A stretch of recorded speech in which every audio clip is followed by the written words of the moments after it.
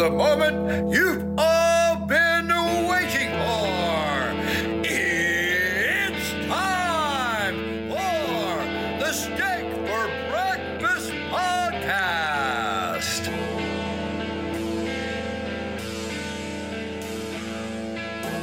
It's Tuesday, March 22nd, 2022, and this is the People's Podcast. This is Steak for Breakfast. Smokey, this is not Nam. This is bowling. There are rules. Today, Junior, America, Steak for breakfast. So stand by. Thuggin', baby. The same nigga that's why the streets still love me, baby. Bitch, I'm from Dade County. See, I'm a 7 tray Chevrolet Impala, don't ride it. I blow your doors off. You race your car against my car, leave your ass so far you'll doze off. And when I take off, it's like I took off. And when I ride by, it's like I fly by. This episode of the podcast is brought to you, as always, by Man Rubs. Rubs, barbecue tools, blowtorches, t-shirts, coffee cups, and all-around barbecue-related gear for you to make barbecue great again. Use the code STEAK15 at manrubs.com and on Instagram, manrubs, for 15% off your order. Also brought to you by Stay Ready Gear. They're at StayReadyGear.com and Instagram, Stay Ready Gear USA. Holsters, custom kydex, mag carriers, tourniquet carriers, on and off-duty gear. Hot melted kydex made just for you. Use the code STEAK for 5% off. Don't get ready. Stay ready. My Slippers, now 50% off, in addition to OG My Pillows, lowest prices ever, and Giza Dream Everythings. When you enter promo code STEAK at checkout, big savings. Hit them up on the website, mypillow.com/steak, or talk to a qualified pillow representative, 1-800-658-8045. The top tier of ear gear, the world's most technologically advanced in-studio recording equipment, can be found at Audeze. Whether you're gaming, potting, born and raised in the county of Dade, those ears will be taken care of. You won't need any Haitians to be giving you any boat rides when you're wearing Audeze in the studio. Find them on Facebook and Instagram. Motorboats? There you go. Mike down at West Coast Survival Arms has been servicing Southern California for over a decade. He's got a 5-star rating. He's licensed FFL if you're into tradesies. Most importantly, he's got ammo. Newly redesigned, easy-to-use website, westcoastsurvivalarms.com. Hit him up on Facebook Messenger or via the telephone, 619-870-6992. Steak for Breakfast backs the blue. We love our first responders. They're always working hard. And when they're off duty, they're usually wearing gear and apparel from Mediocre Medic. T-shirts, sweatshirts, flip-flops, fanny packs, and more. Stickers and patches for while they're on duty.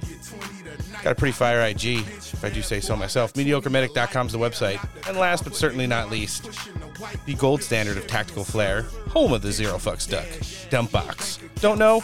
Go ask Mark Joe Friday. You can find him on Facebook and Instagram, and the website's dumpbox.us. Friends, don't forget to follow us on Instagram at Steak for Podcast Breakfast. There you'll find a link tree that'll take you to all our social medias, the website, our Substack, Telegram, and more. On that note, and to all our friends joining us on the Patriot Podcast Network via the Roku app, from the Twitterverse, Instagram, Discord, and now, Truth Social. Welcome. Tuesday edition, Steak for Breakfast Podcast, episode 118. I'm Roan. Noah's here. Yo. Antoinette's joined us. Hey, guys. We've got a pretty packed show today. We're going to be sitting down with former ambassador, Carla Sands, CEO of the Patriot Podcast Network, Alan Jacoby, host of the John Backman Show. John Backman's going to be here, and we're going to be having a conversation all about China with the co-founder of the Tea Party, Mr. Michael Johns. Before we get into any of that, let's jump into the news. All right, how you doing today, Antoinette?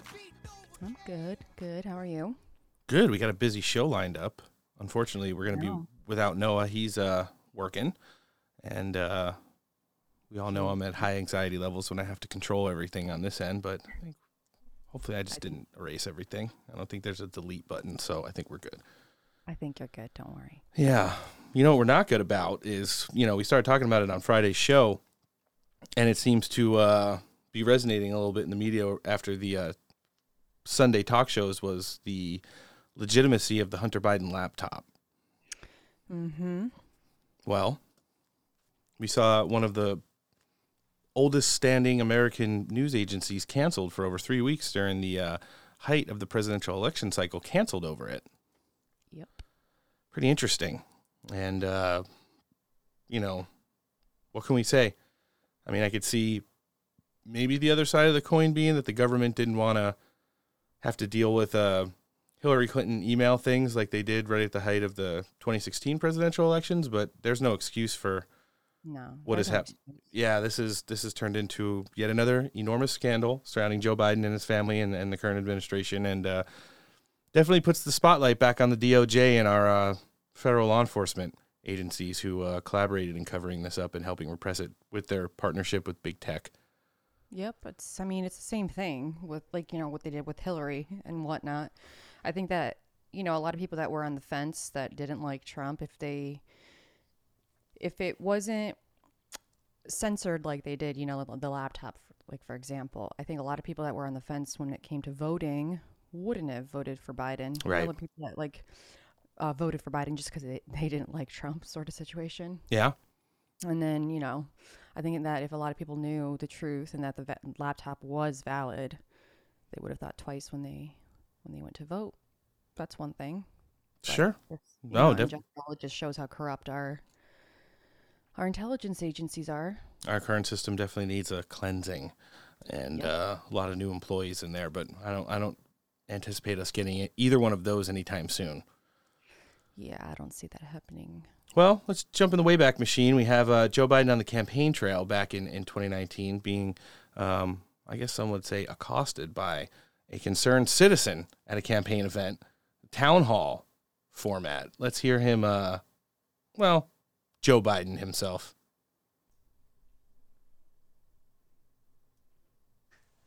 Has been messing around in Ukraine over there. But you, on the other hand, sent your son over there. You're selling access to the president just like he was. So you're a damn liar, man. That's not true. And no one has ever said that? No one has proved that? No. You said I set up my son to work in an oil company. Isn't that what you said? Get your words straight, Jack. Turns out that happened to... You're on video, buddy. actually occur. Yeah, it's pretty interesting to see how some of this stuff has come back around, and whether or not we're ever going to be able to see the actual contents of that laptop. We all know there's pictures that have leaked online, and they're everything from email, setting up meetings with people in foreign governments, the Ukraine and China and things like that. The whole narrative of the 10% of the big guy, all the way down to a lot of the pornographic material that's been out there. Is that really Barack Obama's daughter? Is he really getting foot jobs from 13-year-old family members? If that stuff really exists, even though a lot of it's circulated online, why hasn't Hunter Biden been arrested yet? If you could find him, it seems like he's completely gone off the grid. And then all the way down to, just the accusations. We all know through all the things I just mentioned how those relationships were established and the connections were made, which in turn had Hunter Biden into a money-making machine for his family. By using the credibility of Joe Biden, will we ever get to the bottom of any of that? Well, there's more than enough already out there. Sure. That we've seen, and just in general, that's been leaked from that laptop that would warrant this guy to be indicted and arrested, And then, actually, let me point people to whoever's listening right now. There is a lot of work being done on this laptop. A lot of the information is being disseminated by Garrett Ziegler. If you go to his Telegram, you can go to, I also believe, don't quote me, but Marco Polo, maybe, his website as well. He's been doing an amazing job by going through all the contents of the laptop and slowly kind of putting it out there, organizing everything. And I mean, I haven't checked up on him lately, but I know that he's been doing some really good work with that in regards to the laptop. So if anybody hasn't heard about it, check him out on Telegram, and he has a bunch of stuff on there and links to the site that where you can sign up as well with a newsletter where they update you on the latest that they've extracted and pulled from that laptop and organized.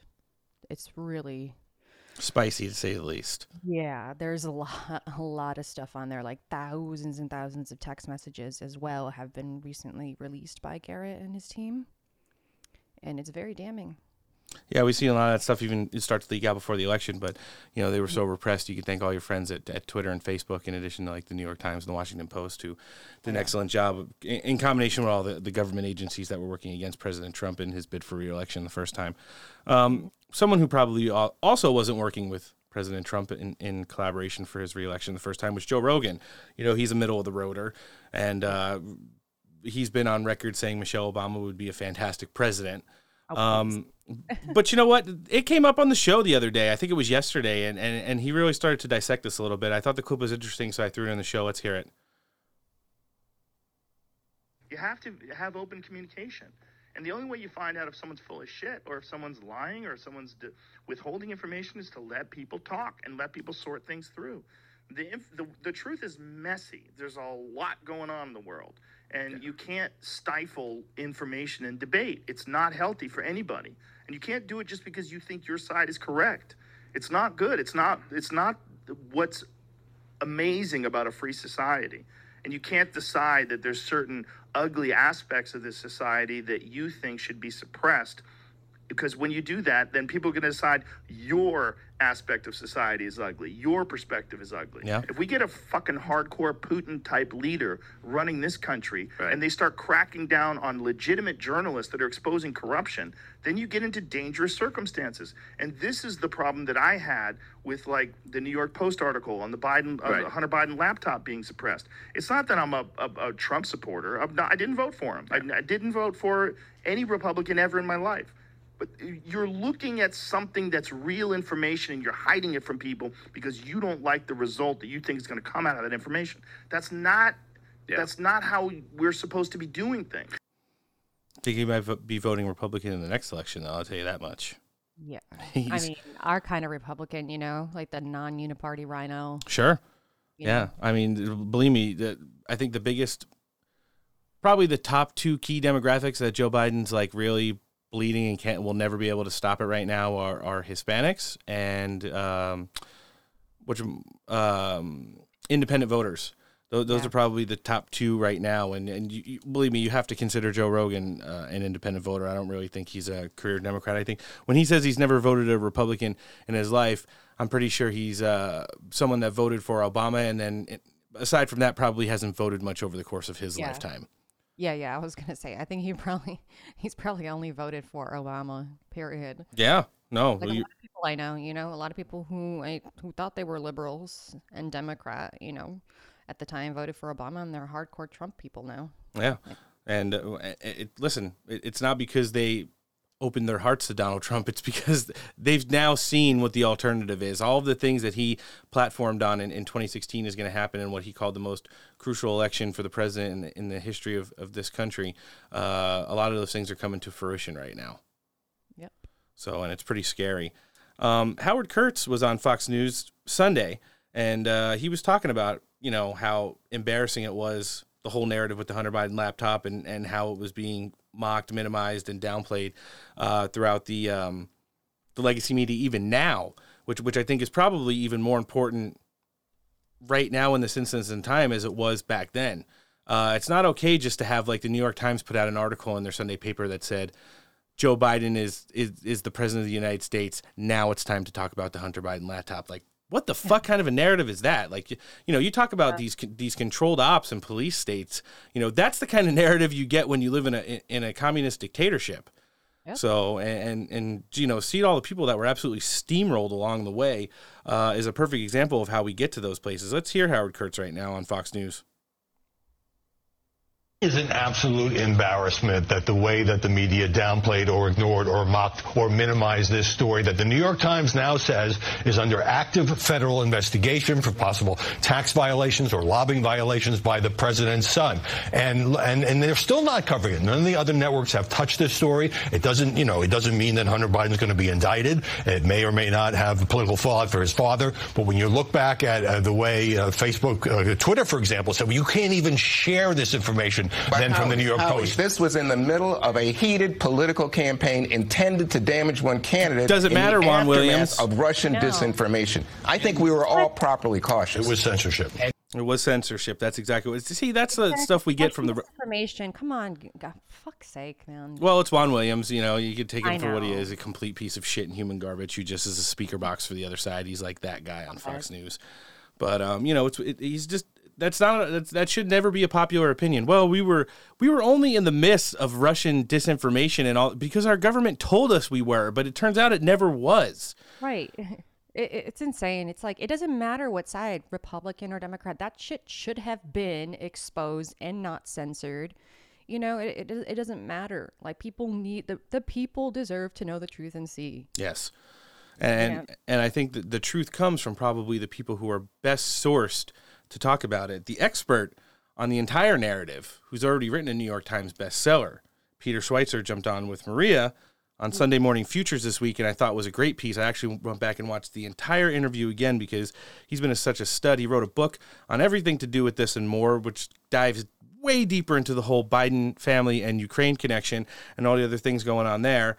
But he gave a pretty good opinion, which kind of gives me hope. Let's hear him right now, Maria. Welcome back. We are back with Peter Schweitzer, the president of the Government Accountability Institute, as we talk about all of the alleged money and deals that Hunter Biden did with officials across the world, particularly in China, Russia, and Ukraine. Peter was showing the business deals that includes a $3.5 million check from the former mayor of Moscow's wife. Fact. Give us your take on the FBI and the Department of Justice's investigation right now into all of this. Is the FBI investigating Hunter Biden, and could that happen while Joe Biden is president? Yeah, in fact, I think this New York Times piece, the fact that they got cooperation from Team Biden and probably from the Hunter Biden legal team is an indication to me they are extremely concerned that he is going to be indicted. This grand jury's been meeting since 2018. They were suspended during COVID because of health care protocols. It's back up and running, and it's very clear that when it comes to the issues related to tax evasion and money laundering and the other issues wrapped up with it, they're extremely concerned that Hunter Biden's going to be indicted. And I think this article is an effort to frame that conversation in a way that can be the most favorable to them.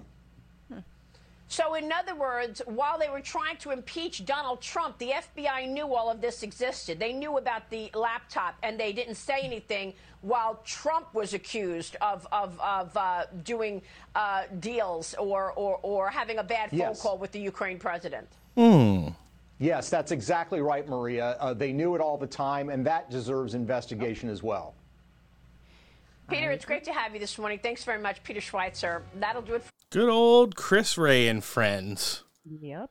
Well, Maria talked about some of that money. She mentioned the $3.5 million that Hunter Biden was given from the former mayor of Moscow's wife. I don't know what her connection to anything is, but that check definitely happened. In addition, a lot of people break down the Burisma money. I saw there was a good bullet point there. So at the end of the day, regardless of how long he did it, $83,000 a month was what he was being paid from Burisma. He's not even qualified to work in that. Nope, 100%. Well, neither is Mitt Romney's kid, and neither is Nancy Pelosi's kid, but they're all working on energy boards in the Ukraine. And then the China one, the 10% for the big guy, the total of that was $5.3 million. And that's for who knows what. Yeah, it's just it's insane. Yeah. There's so much corruption in it, and it's right there. The FBI knew, all intelligence agencies knew. They did nothing about it. There's way more than just corruption. There's human trafficking, child trafficking, pornography, all that shit. Drugs, a lot of illicit drug use. Yep, and all these people are connected to it, and yeah. We do have to keep in mind, though, that according to Joe Biden, Hunter Biden is the smartest man he's ever met. I just don't know what to do. Lied about everything, his education. Everything. Well, I mean, you're talking about someone who plagiarized his first two, biggest speeches in his presidential campaigns that were failed when talking about Joe Biden. So apples don't far too fall from the tree in that family. But, Hunter Biden's ex-wife, who's in court with him right now for ass loads of money, is also hearing that she thinks he's going to be indicted as well. Oh, yes, I heard that, actually. So that might be things that the Hunter Biden legal team is kind of using as a counter narrative in court in regards to, we can't figure out what we're going to do with money and alimony and child support right now because we don't know how big of a fine we're going to be getting from the federal government when we're indicted on all of these charges of corruption and all the other bullshit things that they're going to come up with. But who knows? I mean, we're going to have to see. Like he said, started around 2018 when this whole narrative started that nobody in the United States knew about. Kind of caught fire in late 2019, and then we saw what happened running up to the presidential election. So we're just going to have to kind of play it by ear. But, we kind of finally started to be able to paint you guys a narrative on it because a lot more of the facts are coming out. I wanted to get some dates. I wanted to get some hard money numbers. And, we took a little trip in the Wayback Machine, but we kind of caught up everybody on, the narrative that's going on with that. And it'll continue to develop, and we'll continue to bring you guys, some more news on that. But before we get to anything else, we've got 2 great interviews that are about to start. We're going to have former ambassador to Denmark, America First candidate running for Senate in Pennsylvania right now, Ambassador Carla Sands is going to be joining us. And then right after her, the CEO of the Patriot Podcast Network, where you can watch the Steak for Breakfast podcast exclusively when you download it on the Roku app. Alan Jacoby are going to be joining us. So as we're getting ready to sit down with Miss Sands, we'll let her audio key up. All right, coming in with us first today on the Steak for Breakfast podcast, she's a proud American, Pennsylvanian. She is the former ambassador to Denmark under the Trump administration, and she's also candidate for the U.S. Senate. Carla Sands, thanks for joining us today. Thanks for having me. I'm so happy to do this very quirky sounding podcast, Steak for Breakfast. How did that get that name? So before Noah and I joined the show a few years ago, back probably in 2019, there was the originator of the show, and it was more of a variety, kind of like a Joe Rogan-ish vibe. They talked politics, but also talked sports, barbecue. They did some beer reviews, and then, politics started heating up. And Noah and I jumped in, and then it's kind of snowballed into what it is today. I guess we just get a whole lot of politics done. And fortunately for us, the name is kind of an algorithm beater by all the social media censorship out there. They see the title of our show, and they just kind of breeze over it, even though we have on all the people that get canceled on everybody else's program. So that's terrific. Yeah, especially for some of our spicy episodes, like when we get Kash Patel in here talking about January 6th and all this stuff going on with the Biden administration. It's pretty... How much do we love Kash Patel? So much that he's coming back with Amanda Milius next Tuesday. I love Kash. In fact, so quick story. I had been working to secure the Arctic region, this area, the GI-UK Gap and Greenland and Faroe Islands, and we had really taken our eyes off that region of the world, but China and Russia had not.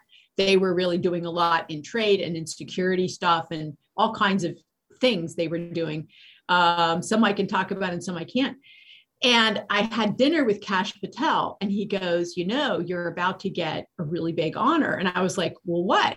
Well, he goes, the DOD is giving you their highest civilian honor. It's a really big deal. Like presidents get this. And I was like, no way. And he goes, yes. And it was literally just a little over a year ago that I found this out.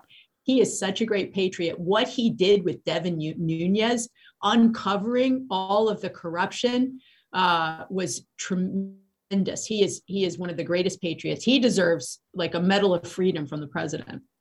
Yeah, he certainly does, and we love when he comes on the show. He's been a reoccurring guest for about a year now, and we've become pretty good friends with him. He's a great guy, and definitely, like you said, one of the biggest patriots out there. He just loves this country and is going to do anything to, stand up for it. He goes outside the box a lot with his organization, and he's just starting another one right now. It's going to be helping out, I think, people in the military and federal service who are undergoing what he considers not justified firings for vaccine mandates and stuff like that. It's good to see somebody out there that's just continuing to work once he's done with his service inside the administration. It's definitely solid.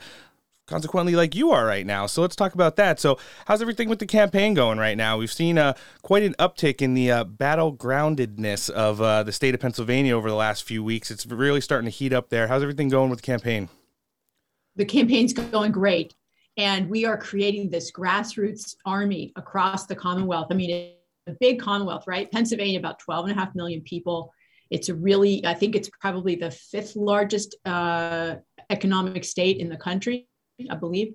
And it's been going in the wrong direction for about 40 plus years, where a lot of jobs and companies literally moved to Asia and other countries. They moved production, they moved the jobs basically. And over the decades, that's really hollowed out a really prosperous place, Pennsylvania. And so my mission is to bring prosperity back, to change the direction, the course of Pennsylvania, working with whoever is elected governor, bringing opportunity, highly skilled jobs, jobs that people can stay in the Commonwealth and raise their family on one earner salary. That would be the goal. And then also make sure that we welcome companies. And so that at the federal level and the state level. And I want to be Pennsylvania's energy senator. I've been saying that since I've been running. And now I called on the main stage of CPAC about 3 weeks ago, and I'll say it on your program.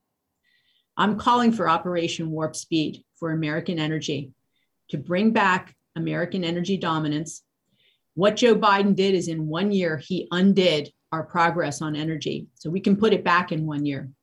And if we can harmonize the federal regulations and state level regulations and the permitting, we can really at lightning speed harvest and put the pipes in, move the energy around so that we don't have to buy blood energy from places like Venezuela, Iran, and Russia. And then we should pipe some of it to our coast and send it to our friends and allies so they're not, buying Russian energy. We can see how destabilizing that is. Sure, it certainly is. It's one of the things that continue to confuse us even to this day on this show. We had saw going into the 2020 presidential election, Joe Biden, for the very few places he did campaign, get out to places in Pennsylvania and have some really bad sound takes on at some of the events he was hosting, telling blue-collar men and women, people who were in the energy sector, right to their faces that he was going to literally cancel their jobs and then somehow won that state. It just makes very little sense to us still to this day, and is definitely one of the things that we know all the people who are running for, like America First seats and positions in his state are going to hold him accountable for. Absolutely. Joe Biden and his administration's war on Pennsylvania energy and Pennsylvania farmers, and I just also nationwide war on our energy and our farming is really astonishing how much overreach this administration and the leftists in America are overreaching. If you look at the Green New Deal regulations that they stuffed into these big multi-trillion-dollar bills that they've been passing since he's been elected, we can see that they're attempting to regulate everything, but they really have a war on our energy and our farmers. We even saw one of his nominees said, well, we should debank the energy sector. And then another one said, what was it? We're going to federalize banking. We're going to, all the money everyone deposits is going to come to the federal government. Can you imagine? I mean, that's like Soviet Union, old school kind of roll up of industry and sectors. I've never seen anything like it in America. I never expected to see it. But what really matters here in Pennsylvania, I would say, is when people go to the gas station and they're filling up their tank and it's almost double what it was just a little over a year ago, and they still have to buy food and everything at the grocery store because of the inflation that Biden caused. Everything costs a lot more. And then they have to buy clothes and, shoes for their kids. I don't know how our working families and our seniors on fixed incomes are doing it, because it's so horrific what this administration has done just in a little over a year. When people are filling up their tank, if your listeners are in Pennsylvania, if they're filling up their tank, I really want them to think, who's going to lower the cost of this gas that I'm putting in my car? Because I'm the one. I want to be Pennsylvania's energy senator. I worked on these issues as the U.S. ambassador. I know what to do. And we already know what to do because we were doing it under the previous administration.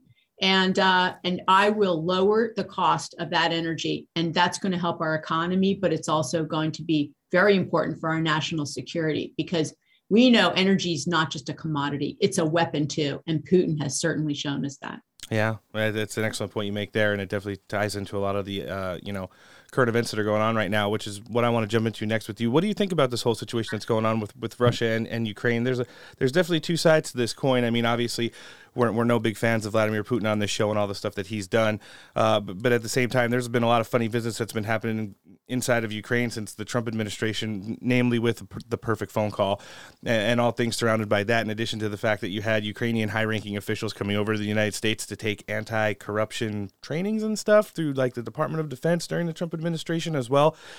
It's kind of spiraled out of control.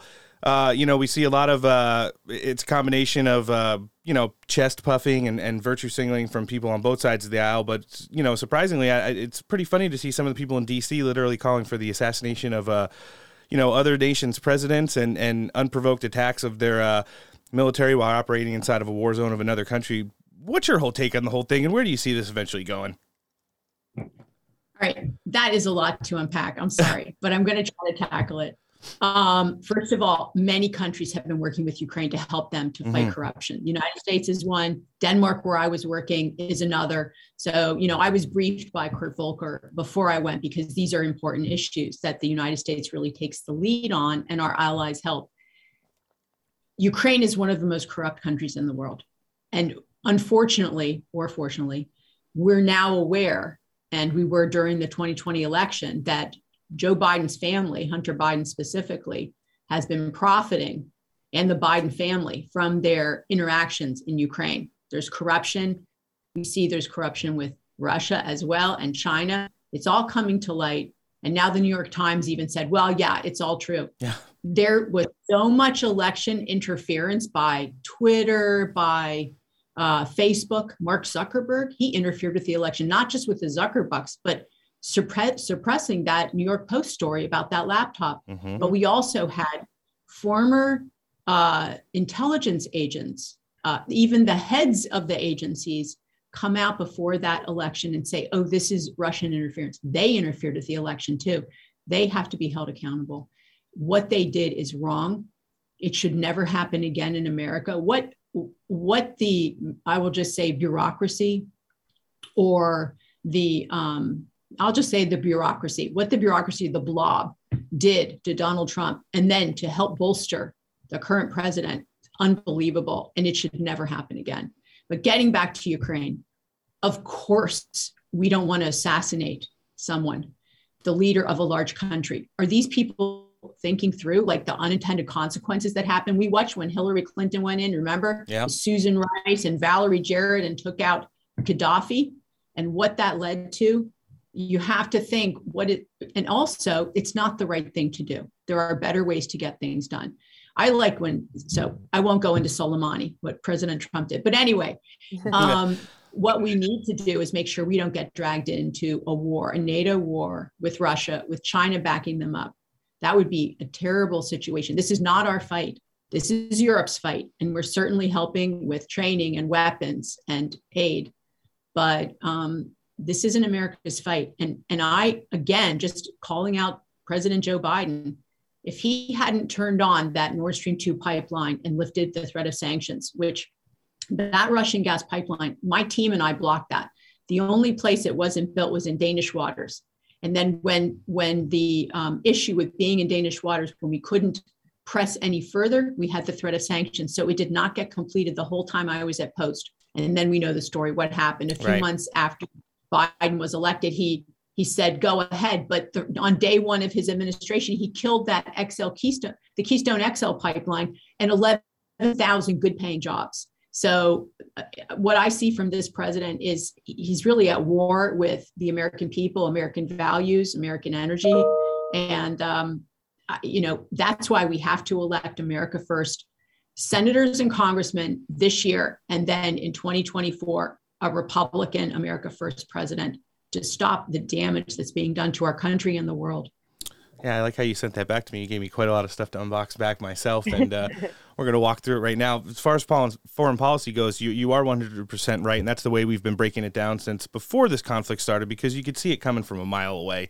And it's one of the things with the assault on our domestic energy sector, combined with the leniency and lack of leadership everywhere from the office of the president all the way down to the Joint Chiefs and the people that serve under them, led to this disaster. And now we have it to where we're at a point to where some of our most common allies are not even answering the phone when we're calling to try and work on things diplomatically with them. And then in turn, working with some of our, I guess they're not enemies, but adversaries on the global stage when it comes to oil, when it comes to, defense issues and where they're buying their weapons from and stuff like that. And it's just pretty interesting to see, the way things are kind of unfolding right now. But we do 100% agree with you. And that's actually been a lot of the narrative that we've been holding on this show. You know, both nations have a lot of issues. Both nations have gone through a lot. You know, but this is Europe's fight. This is for us to, you know, lead by example, to lead by being a strong nation and knowing that we're going to have these other countries who are, you know, in close proximity to the region's back. In other ways we can, but, you know, calling for A-10s to attack parked Russian convoys and for the assassination of Vladimir Putin is definitely not how, you know, you're ever going to get things done, which, you know, is one of the questions I want to lead to next. So you mentioned America First candidates, and there's a lot of them running. You're definitely one of the top ones, and we see some of the battleground states, the way they're kind of shaping up. We see some assaults coming from the establishment GOP in states like Missouri, Arizona, Ohio, Pennsylvania especially. Candidates who don't necessarily align with President Trump are getting more support from the establishment GOP in Washington, while Donald Trump continues to promote, you know, people in places like Arizona, Ohio, and of course in Pennsylvania with yourself as well. What do you think that the you know, big deal is here? I heard you say the blob. Our audience knows it a little bit differently. We call it the administrative state, and how much that can gum up the works. We saw it from the start of the Trump presidency when they collaborated with the Republicans, and then after the midterm elections in 2018 to work with the Democrats to do whatever they could to slow down Donald Trump's agenda, even though he was able to get more stuff done than probably any other president in modern times. Yeah, what do you think this big pushback is from the Beltway? Is it fear of losing power? Is it, you know, okay, the America First movement seems like a good idea, but now there's so many of these candidates out there. There's a bunch in the Senate, probably, you know, a dozen that are running right now. There's dozens in the House, and we've had so many of them on the show. What do you think it is that's scaring the people over there? Well, I think it's complicated. So every person in my race on the Republican side is saying that they're America First, which is hilarious because some of them are Jeb Bush Republicans. Yep. Some are former Democrats until recently. What we know is that there's only one America First candidate in Pennsylvania. I'm the only one who helped support President Trump in 2016, worked to help him get elected, served on his Economic Advisory Council, his transition, and then as his, you know, appointed ambassador representing all of your listeners in Copenhagen, putting America first, creating thousands of jobs here at home, and helping to secure the region against foreign adversaries. And so everybody says it because they know they need those Trump voters. Right. But the Trump voters can only trust someone who has the receipts. And I have a public record of what I've done. Nobody else does. And I think, you know, I am a staunch Republican lifelong, and I've helped get every single Republican president elected since I've been an adult. I mean, whether they won or not, I worked for them. I raised money. I contributed. I worked in the trenches. And, you know, and a lot of them, elected or not elected, unsuccessful, did not put America first. They were globalists. And we see it by the fruit of what they do.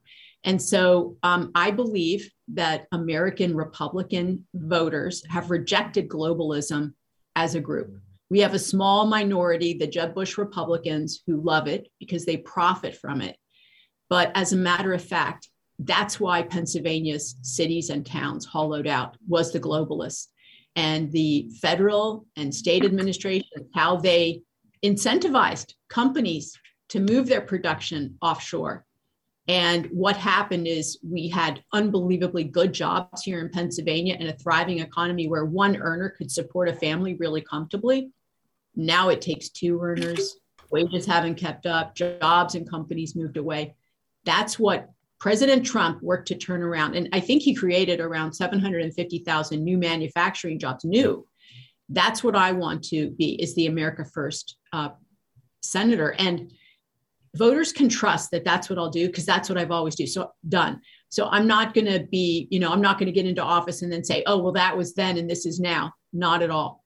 I'm going to put the farmers and the folks here in Pennsylvania first, because I have a servant's heart. I'm ready on day one to be in the Senate. Nobody else is. Nobody else worked on like the foreign policy issues, worked with NATO. I worked with NATO and the Pentagon over and over again. It was ongoing work, working with the Senate Armed Services Committee, the Senate and Congress, in order to get good things done.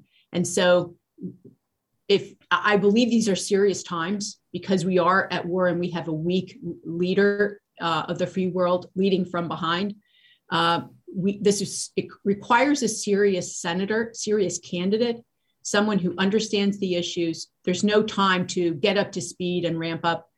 We're going to have to get our arms around this on day one. And I'm the only one that is there for that. We agree with you on that narrative.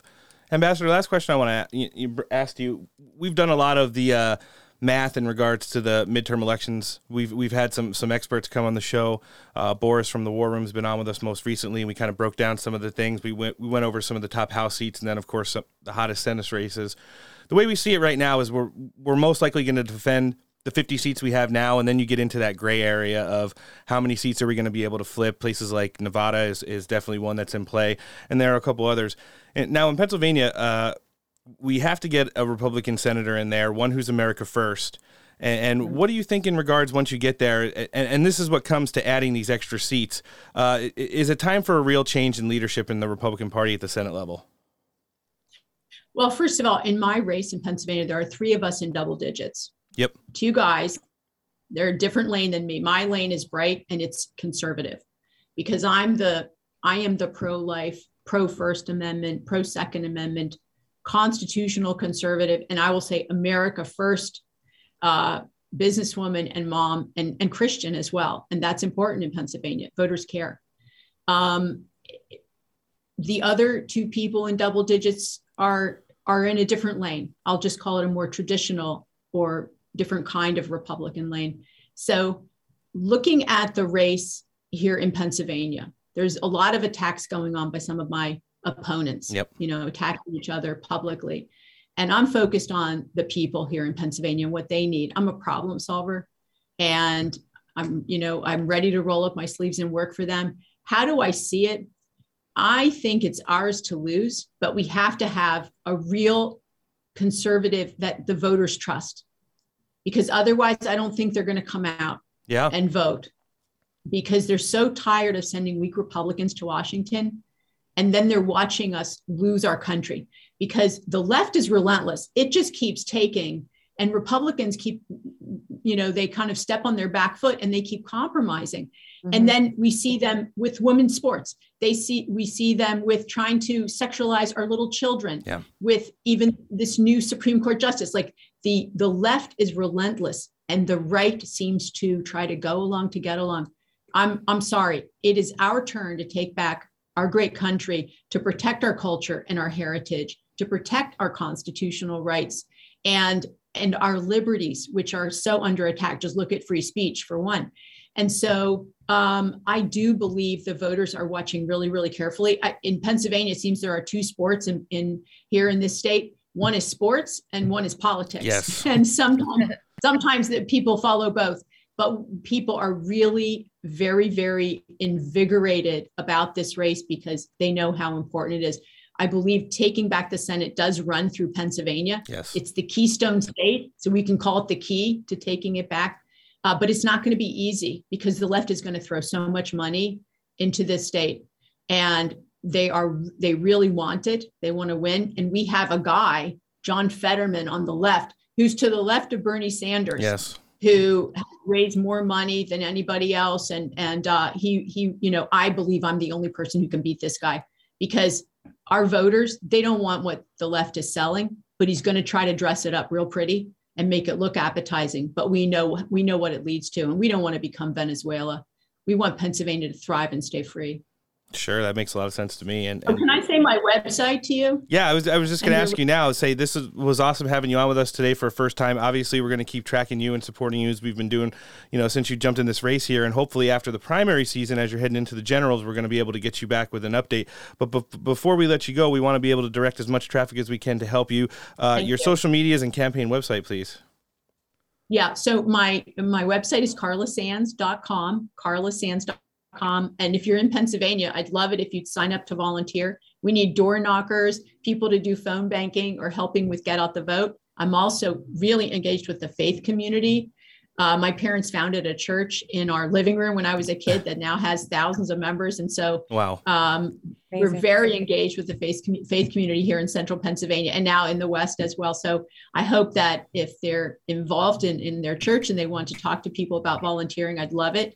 And then we also are on Twitter and Facebook and Instagram. Follow us, and we need your help. I can't do it alone. I need your listeners' help also to finance this, because Pennsylvania is a big, expensive state. So anything anybody can do, throw our way. I appreciate it. Yeah, we've got a really interactive listenership, Ambassador, and it'll be great to see them finally jumping on and getting in there to support you. We're going to live link everything in today's show description, and then we're going to put a standalone clip from this interview with you up a little bit later in the week. Thank you so much. It's really great to talk to you guys. Yeah, and we look forward to having you back at some point in the future. This is the former ambassador to Denmark and current America First candidate for the U.S. Senate, Ambassador Carla Stans. Thanks for joining us today on Steak for Breakfast. Thanks so much. Bye now.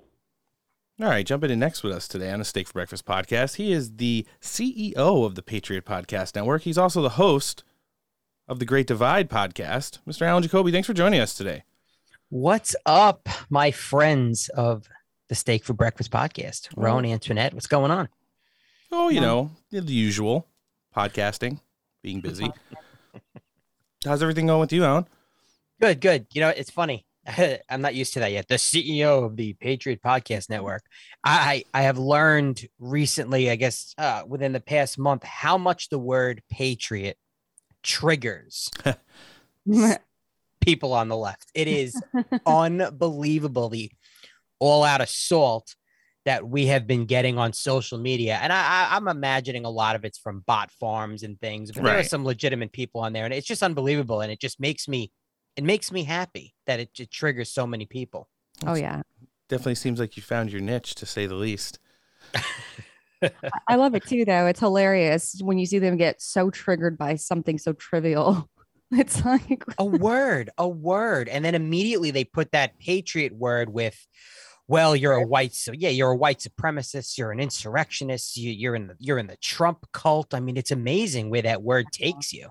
Yeah. It's every same talking point, you know, that the media does. And I mean, I'm kind of used to it by now since 2016, you know, but it's worse now than ever, to be fair. But it's fun. Yeah, it certainly is. Let's talk about things that aren't fun first. How much work did it take putting this thing together, Alan? And let's get an update on everything soup to nuts on the Patriot Podcast Network. We've talked about it on our show extensively, but it's good to hear it from the, one of the founders here about all the things you got going on with that. Let's talk about it. How did this idea come to you? What is it exactly, and where it's at right now, and what's everything going on with it? Well, it was an idea. You know, obviously, even your show and my show, we're in this group that just came to fruition over Instagram, where all of our podcasts were collaborating with each other. We found each other listening and watching each other, and we've all, I guess at this point, I'm going to call it the Patriot Podcast family that we formed. And I had this idea. Well, you know, you have one show that's banned on YouTube, you have another show that's banned here, and all of this censorship that's going on. And my idea was, hey, who's doing this? Who's taking shows like ours and putting it on internet TV, like Roku TV? Yeah. And one of the shows who gave me the idea, he has his show up there, was Justin from Cannabis and Combat. And I spoke to him and said, hey, Justin, how do you go about doing it? And he gave me the information, and then it just started to snowball. You and I had conversations, and I believe you were one of the first shows, if not the first show, I approached and said, hey, I have this idea. Are you interested? And as soon as you guys said you were interested, I knew this was going to be something good. And you guys are, and I don't want to make anybody feel bad, but you're my favorite show. I'm not just saying that. It's you guys have a great show, and there's a lot of great shows. And right now we have, I believe as of today, we have 18 shows on the platform. Wow. Some smaller ones, some medium-sized ones, and some large ones. And it's going to keep growing because I have other shows I have to speak with that want to come on the platform. So it took, I'd say, about maybe 3 or 4 months to get everything rolling with developers and the service and Roku themselves, the programming.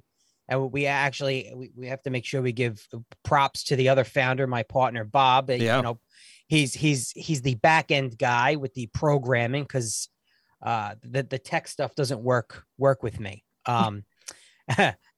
Roan, we know that works with you also. Oh yeah, Noah's definitely our Bob. And the funny thing is, for all the stuff we always tell Noah he's doing such a good job with on the show, I couldn't imagine if he had to do it for 17 other ones. Right. Great point. It's another thing. I take your show, and you have shows out there, and you have powerhouse guests, but not just one. You have 5 guests in a show, and people don't realize that the editing that has to go into a show like that, because it's not live, and there's so much involved. And with the network, it's that there's no editing involved, but just the programming and making sure everybody's content is where it needs to be and uploaded. It's a lot. But this whole thing now, Roku TV, it's an internet streaming platform like Apple TV, like Amazon Fire, and I believe there's a few others out there. I chose Roku because Roku has the largest amount of monthly users. They're about 55 million and growing. And it's to me, it's a different audience. It's a different platform. It's something that shows like ours aren't exposed to. Right. Now, now we're on TV, everybody, we're TV stars in a sense. And it's been up since March 1st, and it's gaining traction. It's with not a lot of heavy marketing. We're doing some small things right now, but word of mouth between all of the shows, where we have a lot of people, a lot of eyes on the network. And for anyone out there that has a Roku compatible smart TV or the actual Roku device, all they have to do is go to their search bar and type in Patriot Podcast Network. It'll come up with just your first few letters of the word Patriot, I believe. You add it into your channel, absolutely free, add it into your device, and then you have us all in your living room.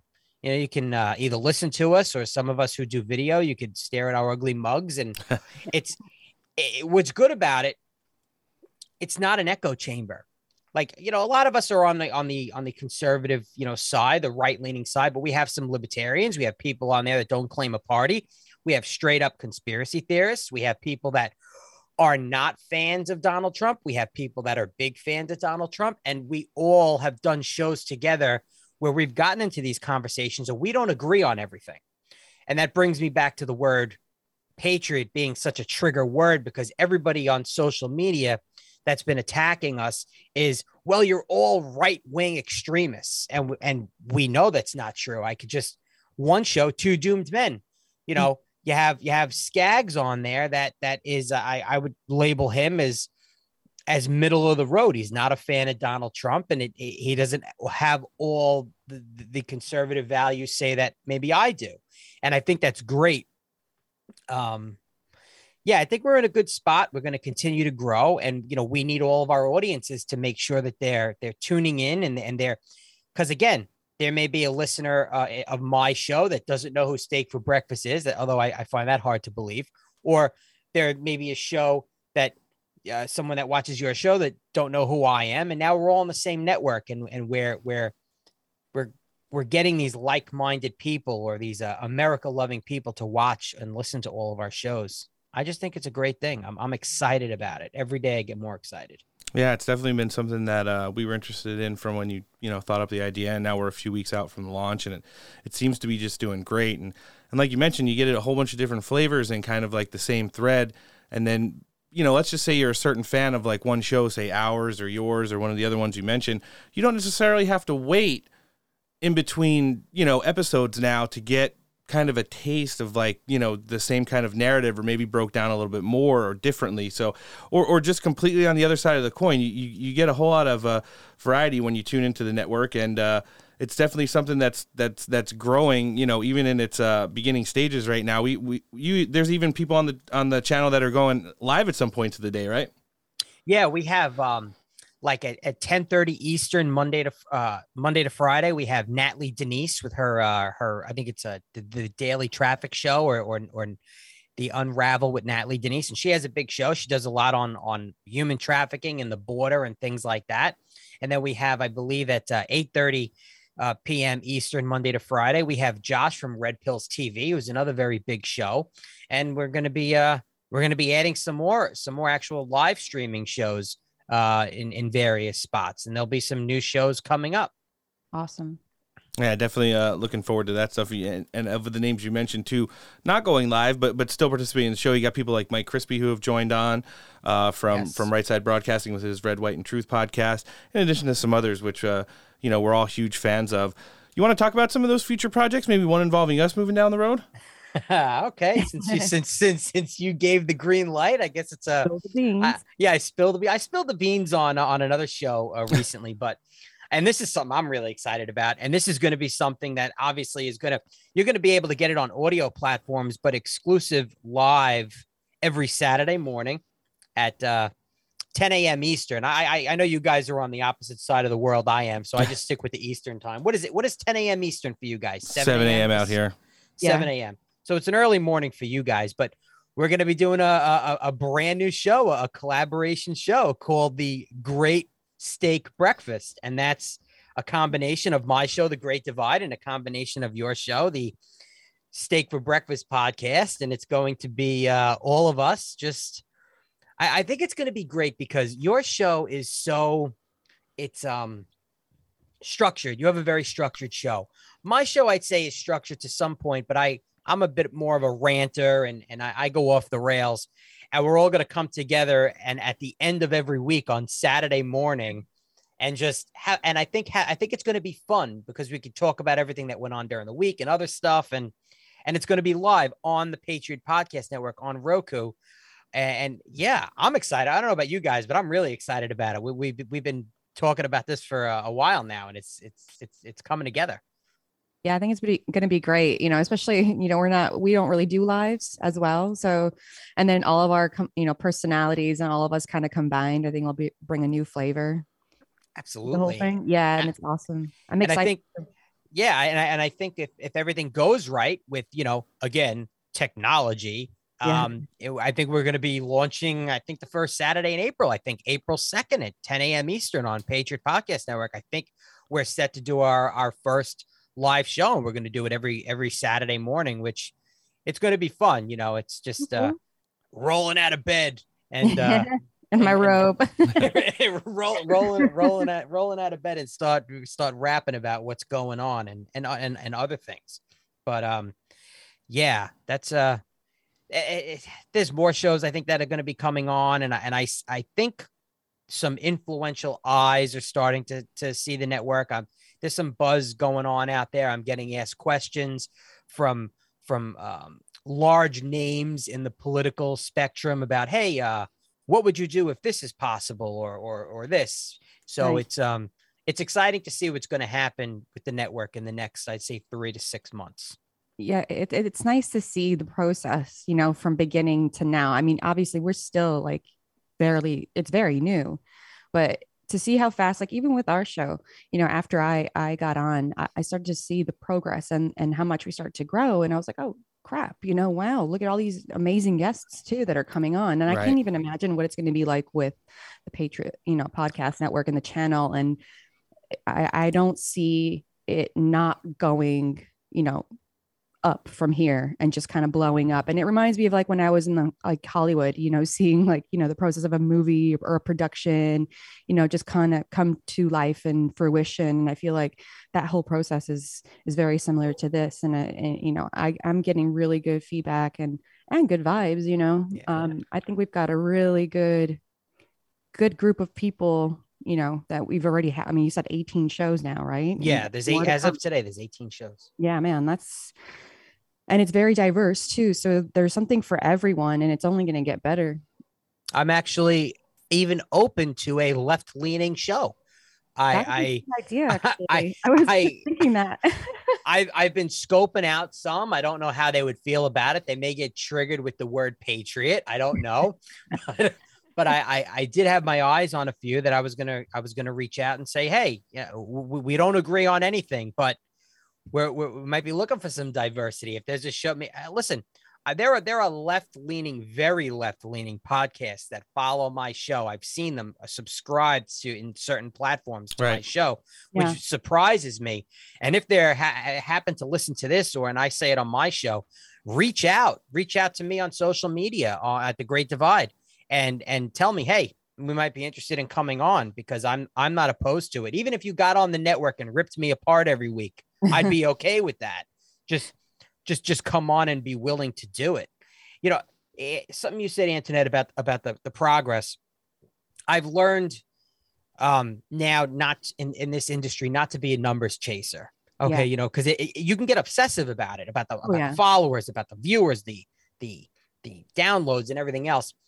And you guys are doing this longer than I have. You guys, compared to my show, have a tremendous show, but I'm happy with the progress of my show. I'm doing this just over a year, and I never thought, okay, so I was going to start this as a hobby. My wife breaks my chops about this all the time. She says, because I'm an overdoer. She said, you're going to start a podcast as a hobby because I'm a Facebook fugitive. Then all of a sudden, I'm having Roger Stone on my show 8 times. I've become friendly with him, and now I own an internet TV network. So yeah, this was supposed to be just a hobby, and now this is where we are. It's interesting. It's crazy. It's so funny because that's exactly how it started out for me. Because I retired from Hollywood, you know, and broadcasting, acting, and all that stuff.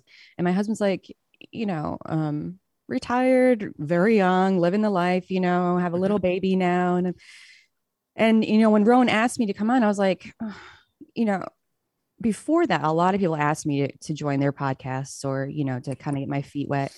But when Rowan asked me, there was something that told me, you know what, let me do it, you know, as a hobby, have fun, you know, talk, you know, politics. And I did not expect it, to be fair, to be what it is now. We grew really quickly, and I'm like, holy shit, you know, we've got Kash Patel, Amanda Milius, all these, you know, people running, you know, for office, and it just keeps growing. And like you said about numbers, like I've even told Rowan, like you know, especially since we're on these platforms that censor, right?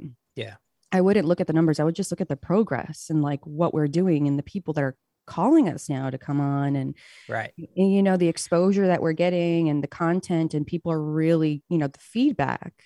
And like you said, don't get obsessed with numbers. It's good to look at them once in a while just to see, even if they're censored, you know, but now that we're on Roku, it's a different story. You know, we have exposure to 50+ million people. We're all in a great group now. And I mean, I just see this popping, you know, just skyrocketing from here on out. As long as we all keep doing what we've been doing, seems to be working, and, you know, just give people what they want. Like you said, too, I really think it's a good idea if we did get somebody from the left, you know, hopefully, hey, hello, if you're listening, hit us up. But yeah, it's true. I mean, even if they had a contact with any of these shows on there, you know, I have a few other conspiracy theory shows that I have to reach out to that they want to come on. We got another big show. I forget about her. I'm going to butcher the name. The real Lindsey Graham, not the senator, the real Lindsey Graham, the Patriot Barbie.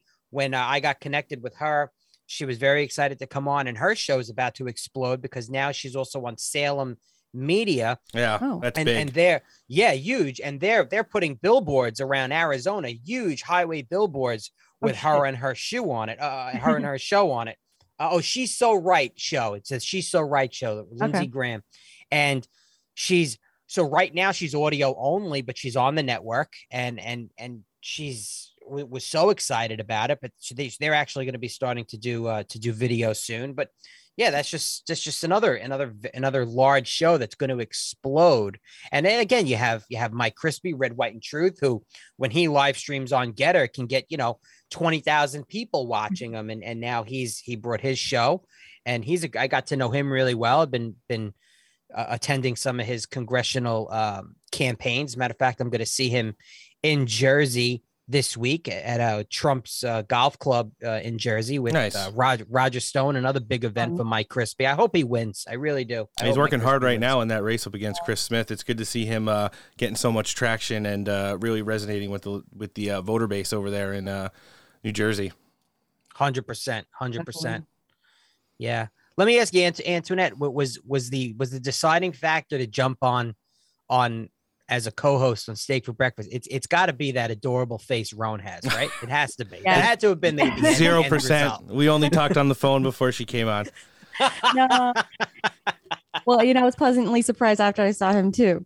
Even though I'm married, obviously, this is just, you know, admiration. But no, you know, it was Noah and Roan, like, just who they are as people and their nature. And I saw, what they've done already with their show. And it just gave me really, really good feeling. Cause, like I said, I came from Hollywood and I was very selective about any job I did. I would turn down huge jobs just because I did not agree with them or, morally, it didn't align with what I wanted to do. And I said to myself, if I'm going to attach my name to anything, especially a podcast, it's got to be the right one. And when Ronan Noah approached me, I was like, you know what? Fuck it, let's do it. And I'm so happy that I did it. And I took that leap of faith. Even my husband, he encouraged me. He's like, come on, man, do it. You're awesome at this. You love this stuff. You don't have to worry about working and making money. I mean, we have our own business and we work from home and stuff. So, we still kind of work in that way, but there's no pressure outside anywhere else besides, children, our babies. So, I'm just so glad I did it. And I feel so blessed that they even asked me. And it the stars aligned, it was fate. And I believe everything happens for a reason when it's supposed to happen. And it happened the way it was supposed to. So I'm glad that I did, honestly, because I got to meet so many great people, including you and, many others that have come on the show. And it makes me feel like I'm doing something for the community as well, because, fake news is dying now and we are the news now. And it's our job as a people to, do our part in any which way that we can. And I'm glad to be a part of it. Yeah. Look at the way, it's like the way we connected with Alan. We had him on the show a couple times and really liked it. Me and him, we talk almost every day now. And now we're in this business venture together moving forward and growing this platform on, a lot bigger thing than we were able to do individually just, let's say, a month ago. And it's been a great transformation, definitely a lot of growth and learning process throughout the whole thing that we've all kind of, have taken as good and bad experiences. And I think for the most part, there's a lot of really good decision makers who use very good to determine, or, they have a good instinct of what, needs to happen to, make things better. I don't think there's a lot of people who are, at least in this, closed community right here, who are looking to just increase the size of their wallets or their followership. It's more about just getting the word out and having people informed and really enjoying what we do at the end of the day. Yeah, absolutely. I think it's a good thing that we're all the difference that I see with liberals on the left, they all band together to, mob mentality. Yeah, exactly. And I feel like we need to do more of that, not in the way that they do, but the concept of it, and us banding together all, like what we're doing right now, for example, with the network, it is a really good thing. And I think that a lot of people are going to start, seeing that model and maybe trying to emulate it. And I mean, it's not it's a bad thing, even if they become competition, but that's what we want. We're not in this, for any other reason. Obviously, for it to do well, of course, money, we're not even thinking about money. I mean, we don't make any money, but the point of this is to, inform the people and to do our part. And if success comes from it, even if it's monetary down the road, amazing, that just, we deserve it, because we work hard and we're in the negative, if anything, when it comes to this.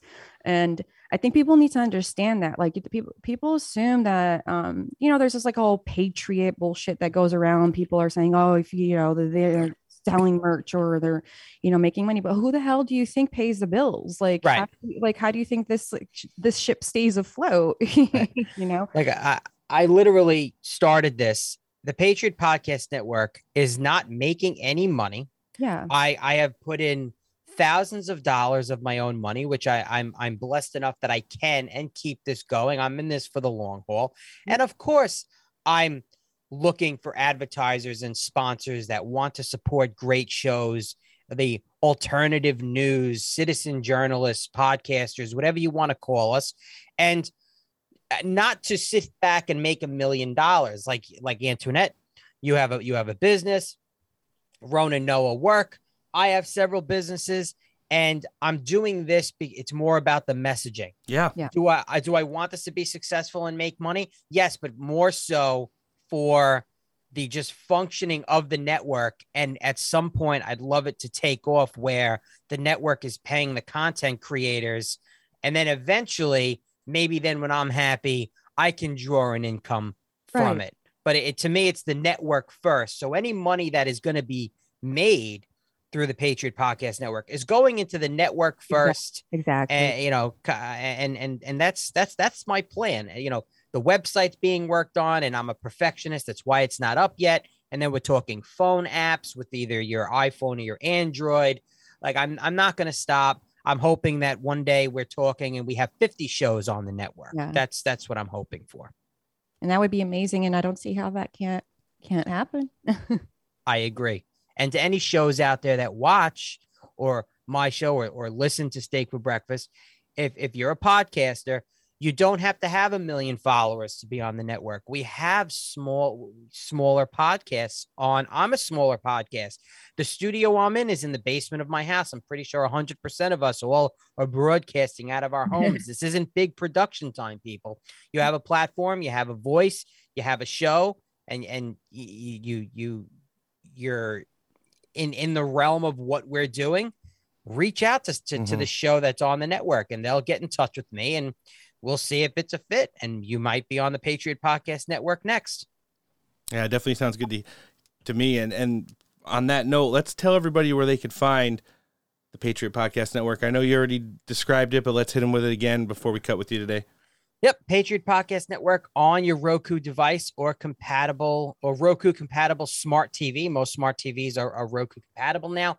You just go to your Roku device, you open it up, you go to the search bar, you type in Patriot Podcast Network, you add us into your catalog of Roku apps. We're there forever, and you can watch us. Like I said, right now there's 18 shows. As far as my show, The Great Divide, you just go to the website, thegreatdivide1776.com. But look for the Patriot Podcast Network over my show so you could see all the shows. The Patriot Podcast Network also has a Facebook page, has an Instagram, and has a Twitter. The website's coming soon, but the website domain is ppn.live. But find Patriot Podcast Network on social media, Facebook, Instagram, Twitter, and of course the Roku device itself. And I appreciate you guys having me on, and I cannot wait to start our show together. Yeah, it's going to be something that we're extremely looking forward to. And in addition to having you back, we'll be doing a little collaboration in just less than 2 weeks here. So this is the host of the Great Divide podcast and the CEO of the Patriot Podcast Network, Alan Jacoby. Thanks for joining us today on Steak for Breakfast. Thank you, guys. Thank you. Take care. Well, those were 2 great interviews. Oh, yeah. Finally, I was really excited to sit down with Ambassador Sands. You know, we called her out for a little bit on the show until our people reached back to us. But as that 3-way race that she talked about has tightened severely over the course of the last month or so, you know, they finally reached back to us and we were able to set it up. In addition to that, it seems like she's a great friend of Kash Patel, who's a great friend of our show. I talked to our even better friend, Erica Knight, today, and she says he is 100% confirmed for the 4th, and that she talked to Amanda Milius as well, so our listening audience will probably be happy to hear that she says it still remains on her calendar at this time. That's neither a confirmation or a denial, but the fact that the interview with Kash Patel and Amanda Milius exists is something we can confirm a little bit harder than the Hunter Biden laptop was. It'll be so fun. Yeah, it'll be a good time. So Donald Trump was making the rounds this weekend. He was out there for a packed house down in Florida. They had the America Freedom Tour going on. A lot of the audio I was able to pull was awful. It was, you know, fan submitted, but at the same time, it's still good to kind of hear what he's got going on. I got part of his speech that he gave there. It's kind of like stumping on the platform. Let's hear it. Together we will fight for more jobs for American families, fair trade for American workers. How do you like USMCA? You know, it's such a great deal that Canada and Mexico want to terminate it. I would never do that. They probably will terminate it. Can you believe this? But it's such a good. Remember NAFTA? Worst deal ever made. Yep. The worst deal ever made. And I gave you the best trade deal ever made in American history, USMCA. So good for us that Mexico and Canada want to renegotiate the deal. I recognize Israeli sovereignty over the Golan Heights.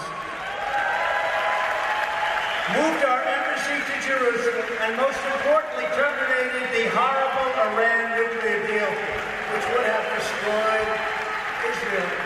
And now they're going back to that deal, except in an even weaker version. We will end the COVID mandates, and the attacks on our freedom will be over for good. We will prevent Joe Biden from packing the Supreme Court with far-left judges, and we will defend the rule of law in America. Like that.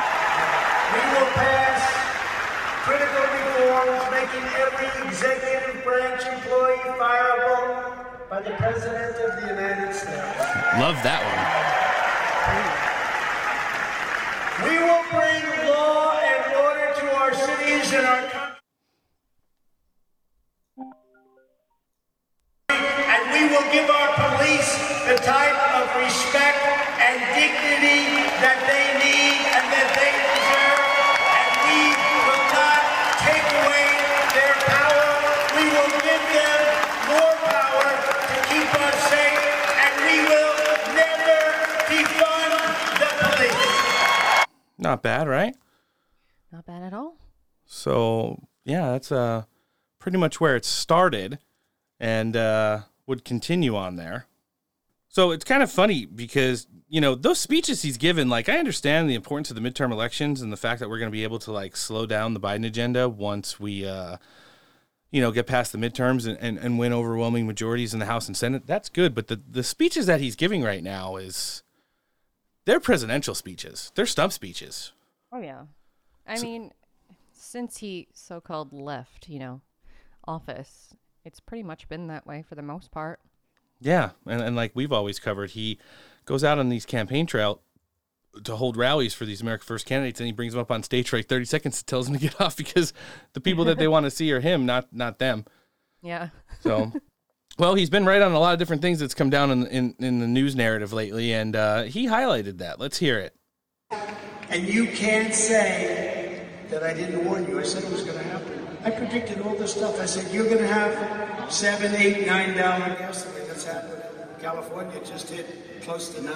Whoa. I said it during the debates loud and clear for all to hear.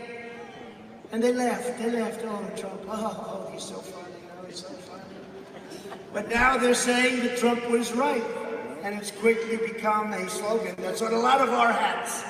Not my hats. People are making that Trump was right. Thank you very much for those people. Yep.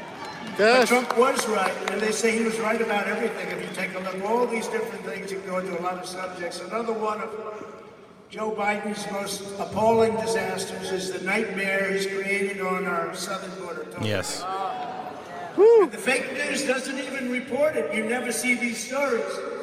But everyone sees what's happening to our country and that people are unable to live in peace. And if you live on the border, it's so dangerous.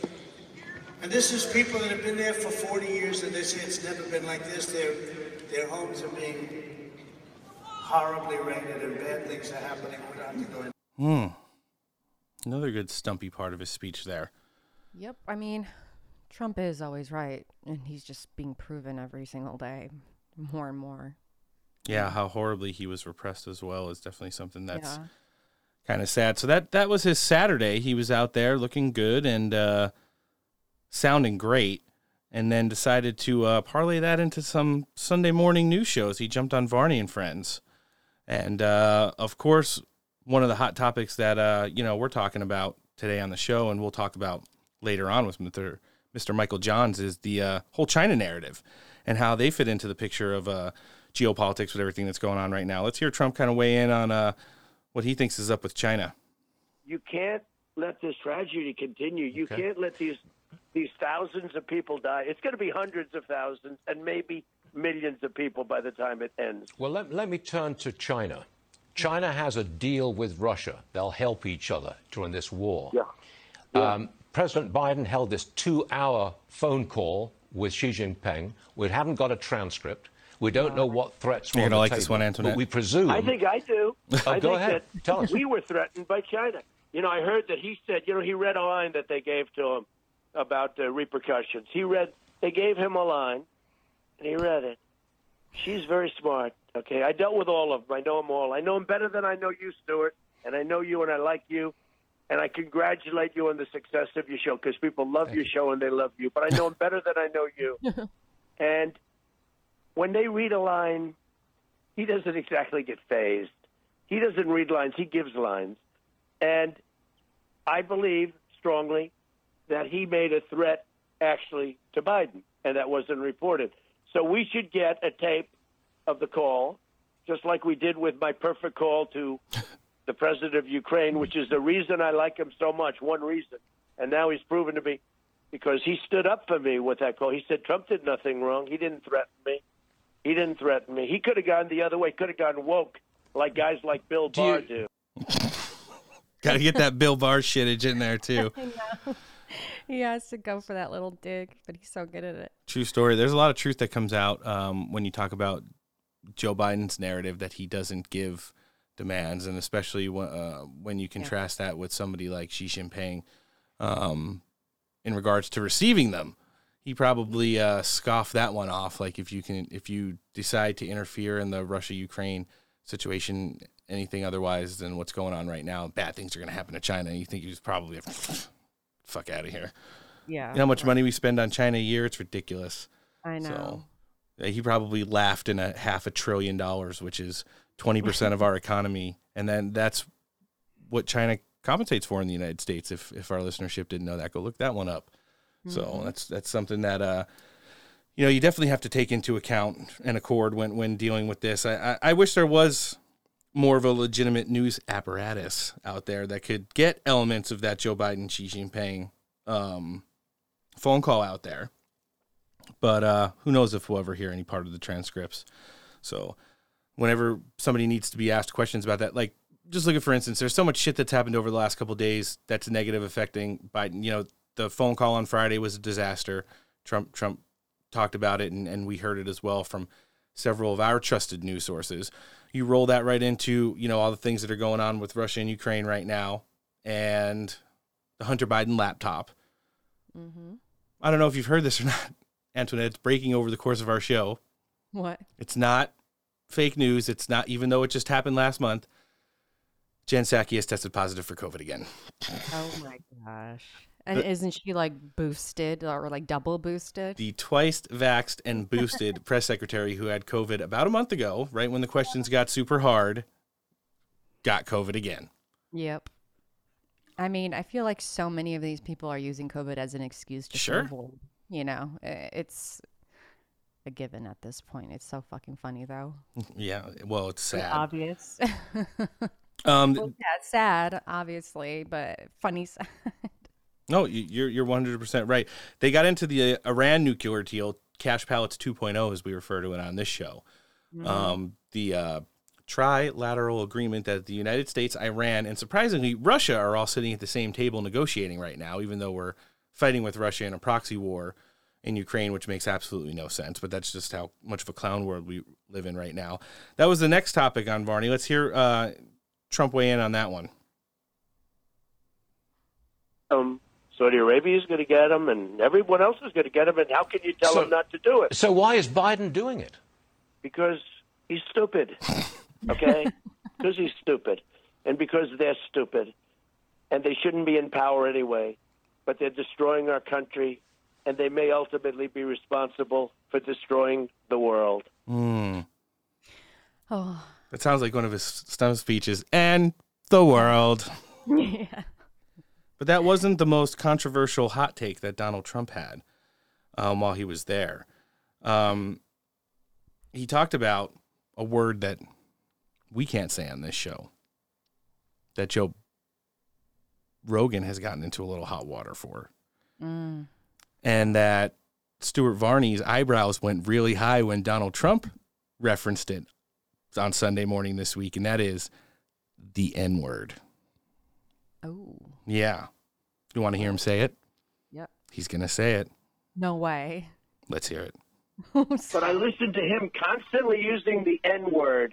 That's the N-word.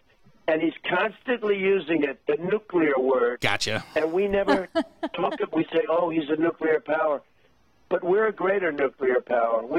He was referencing Vladimir Putin, nuclear flexing, and but when he said, you know, when you just Stuart Varney's face when he's like, I was going to say the other N word. Yeah, I was like, there's no fucking.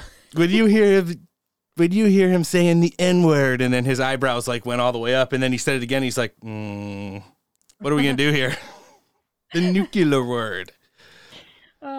Hilarious. It was hilarious, and you know what else is hilarious? A segment on Newsmax's John Bachman's Meme Team. That's on every Friday, exclusively on Newsmax and the John Bachman Show. And he's going to be joining us right now as his audio is getting ready to key up. We're going to jump in with him and talk politics and the spicy memes that help control the news cycle. All right, jump in with us next today. He is the host of the John Bachman Show, which appears exclusively on Newsmax. It's kind of hard to lead our audience into anything else other than say his name. Mr. John Bachman, thanks for joining us today on Steak for Breakfast. Hey, it's great to be on with you guys. Big fan. Well, yeah, I appreciate it, sir. And we've been talking for a while online. It's good to finally be able to have you come join us on the show. And, you know, you support us and all of the other, I would call them content creators in the community, to say the least. Sure, yeah. Yeah, I love it. How's everything going with you on your end? Everything, I mean, aside from just kind of being gobsmacked by the rapid dissension of our country under this administration, I can't complain too much. You know, we were talking today just about how awful the situation is in Ukraine, and talking about Zelensky consolidating all the media under one national channel. And just, gosh, I mean, I make fun of and chastise the American media, but it's hard to imagine that we're in a day and age where having opposition press seems like a luxury that few countries can afford these days. It's just, yes, I'm doing okay to answer your question, but still amazed at you know, some of the things happening. John, you've been in the media. You've been in the media for a long time. Is it to wake up every morning and see how fast this news cycle is spinning, out of control? Like I've never seen it before. Maybe in the last 4 or 5 years compared to the other 40 years that I've been alive on this planet. How does it feel being involved in this and having to be able to prepare? I mean, you guys never have to look for any like, you know, nice pieces. You don't have to do any like cat fashion shows or anything like that. I wish we were doing cat fashion shows. I think about this all the time, because I have kind of come up in this, you know, I've worked as a journalist for about 20 years now. And, you know, my first job ever, I worked as a reporter in Augusta, Georgia at the CBS station. And this is really before the internet. I didn't even have a cell phone. They didn't even issue me a cell phone. I mean, it's a small market, right? So they had cell phones. I was 2003, 2004. But I carried around quarters and a pager, and I had a map book. We had to like look up the streets and the grid and everything. And I used to go down to the city council office and pick up the agenda, which would become available on Friday afternoon, like hard copy agenda, and read through the agenda for next week's commission meeting to find out what was on the agenda to dig up stories. And, you know, going from that, where you're having to enterprise and, you know, really find stories, to now where everything is just thrust upon you. It's gone from like digging for diamonds to almost trying to drink from a fire hydrant. And that's the way it feels every day. And I do think, though, that the older I get and the more I kind of consume news, you really learn how important it is to find sources of information that challenge you and that, you know, make you think critically about what you're being told. You know, one of the reasons why I left the quote unquote mainstream media is because what was happening in local news is you had all this corporate consolidation. You had companies telling you what to say from 1,000 miles away, and it didn't really make sense with what I was hearing from the people and my sources I was talking to on the street level. And, you know, I initially had tried to get out of television and go work in digital media.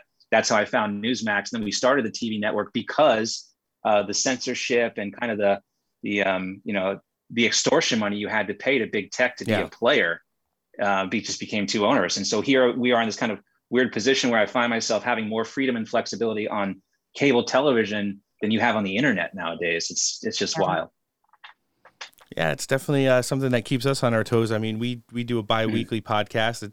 It takes us an entire week worth of, you know, promotion, preparation, and actually do the show, editing. And then as soon as you're done with that, it's right into the next one. And you're doing 2 hours a day on live television. So I can only imagine how much work you have to put into everything you've got going on there.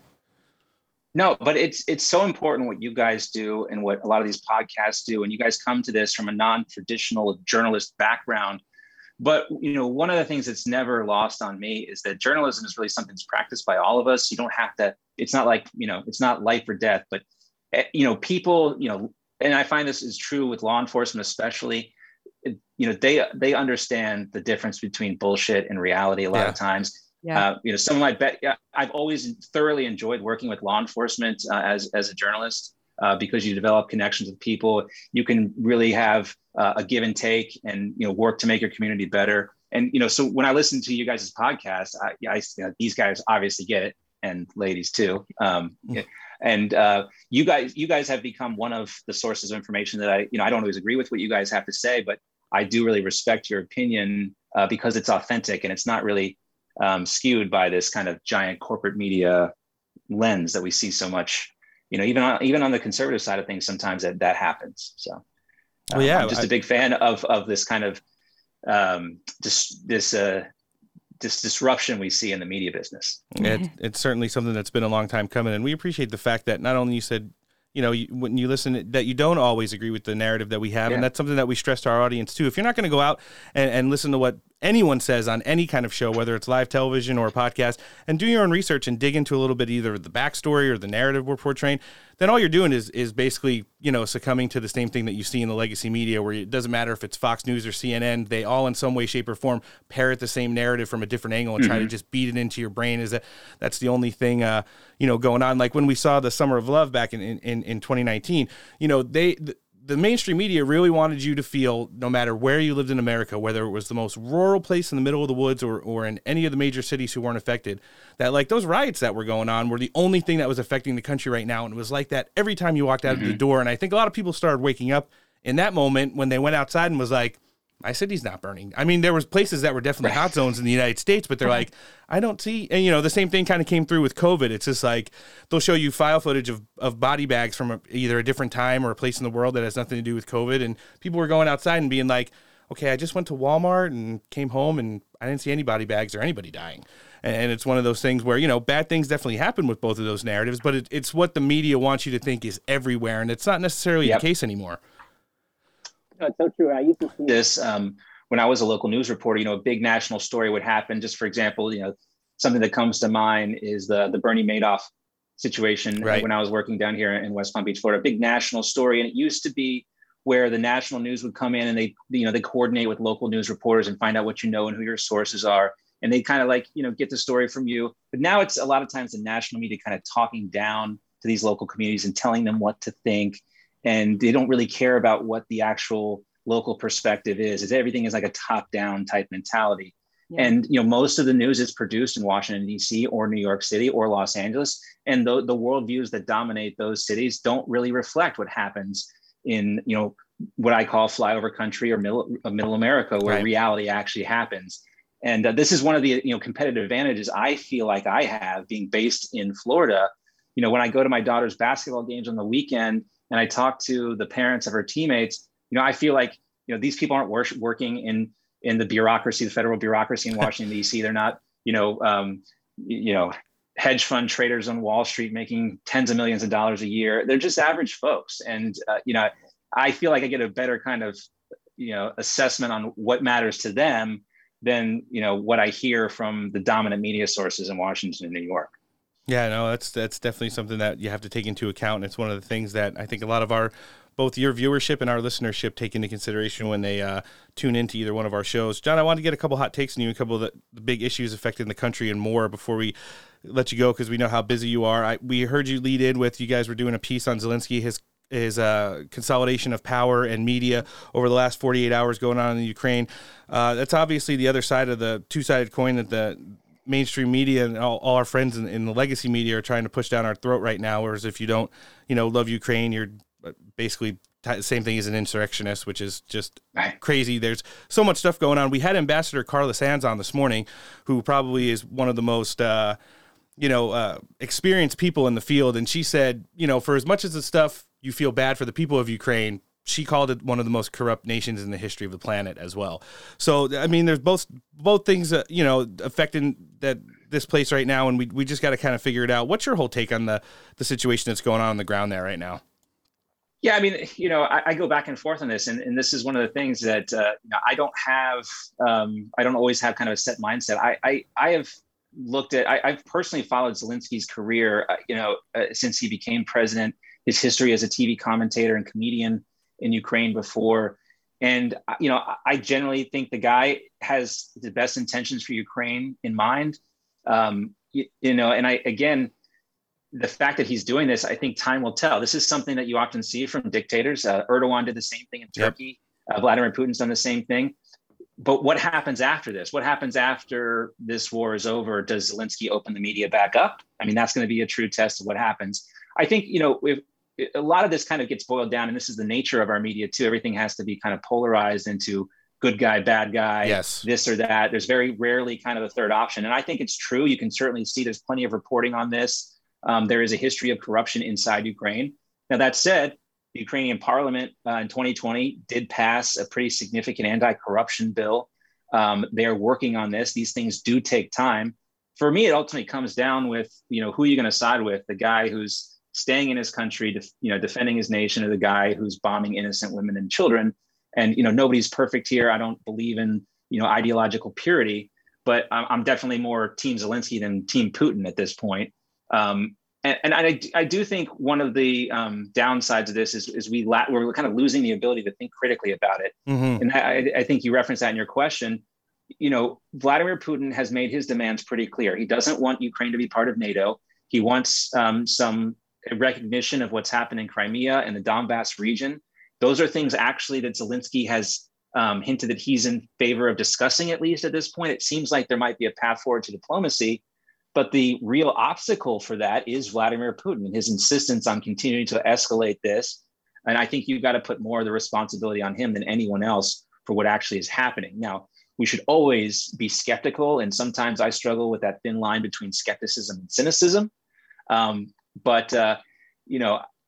Again, I think the question is more about how do we have this conversation and how do we think critically about it? Because we do have this track record in this country of not winning any wars recently, and seeing, you think about Benghazi and how that was basically just a gun running operation. We were sending weapons to Libya, having local militias then transport those weapons to Syria, to militias we thought we were friendly with, but turned out we weren't so friendly with them after all. And, we don't know everything about these militias inside Ukraine. There's the Ukrainian government, the Ukrainian military, and then there's other militia organizations as well. And so we're like in this kind of fog of war period. And I'm trying not to just come up with a hot take on this. Is Zelensky bad? Is Zelensky good? Is Ukraine corrupt? Is it not corrupt? I think there are certainly questions that we can ask about that. But right now, I'm just more focused on the destruction that's taking place in Ukraine. And I really rely heavily on, we have reporters on the ground there who are talking to sources. Sarah Williamson is there. And there's no better, that's where I really feel like, I'm really proud of Newsmax as an organization, that we've sent a couple of reporters there. We had Chuck Holton there as well. We have another reporter with Sarah now, and they're gathering information on the ground. They're doing real boot leather reporting. And that's the information that I tend to rely on most heavily. The sources like Sarah who work with Newsmax and that's doing the actual original reporting there on the ground. So, just to summarize all this, you have to be skeptical and you have to be a little cynical about where the information is coming from. I'm sure you guys have seen a lot of the reports about Russian troop destruction. Yeah. The Ukrainian foreign ministry says this has happened. What is really happening? We don't know. We don't really know the real story. Yeah. So I'm just trying to do the best job I can, providing the information to my audience that I know to be accurate.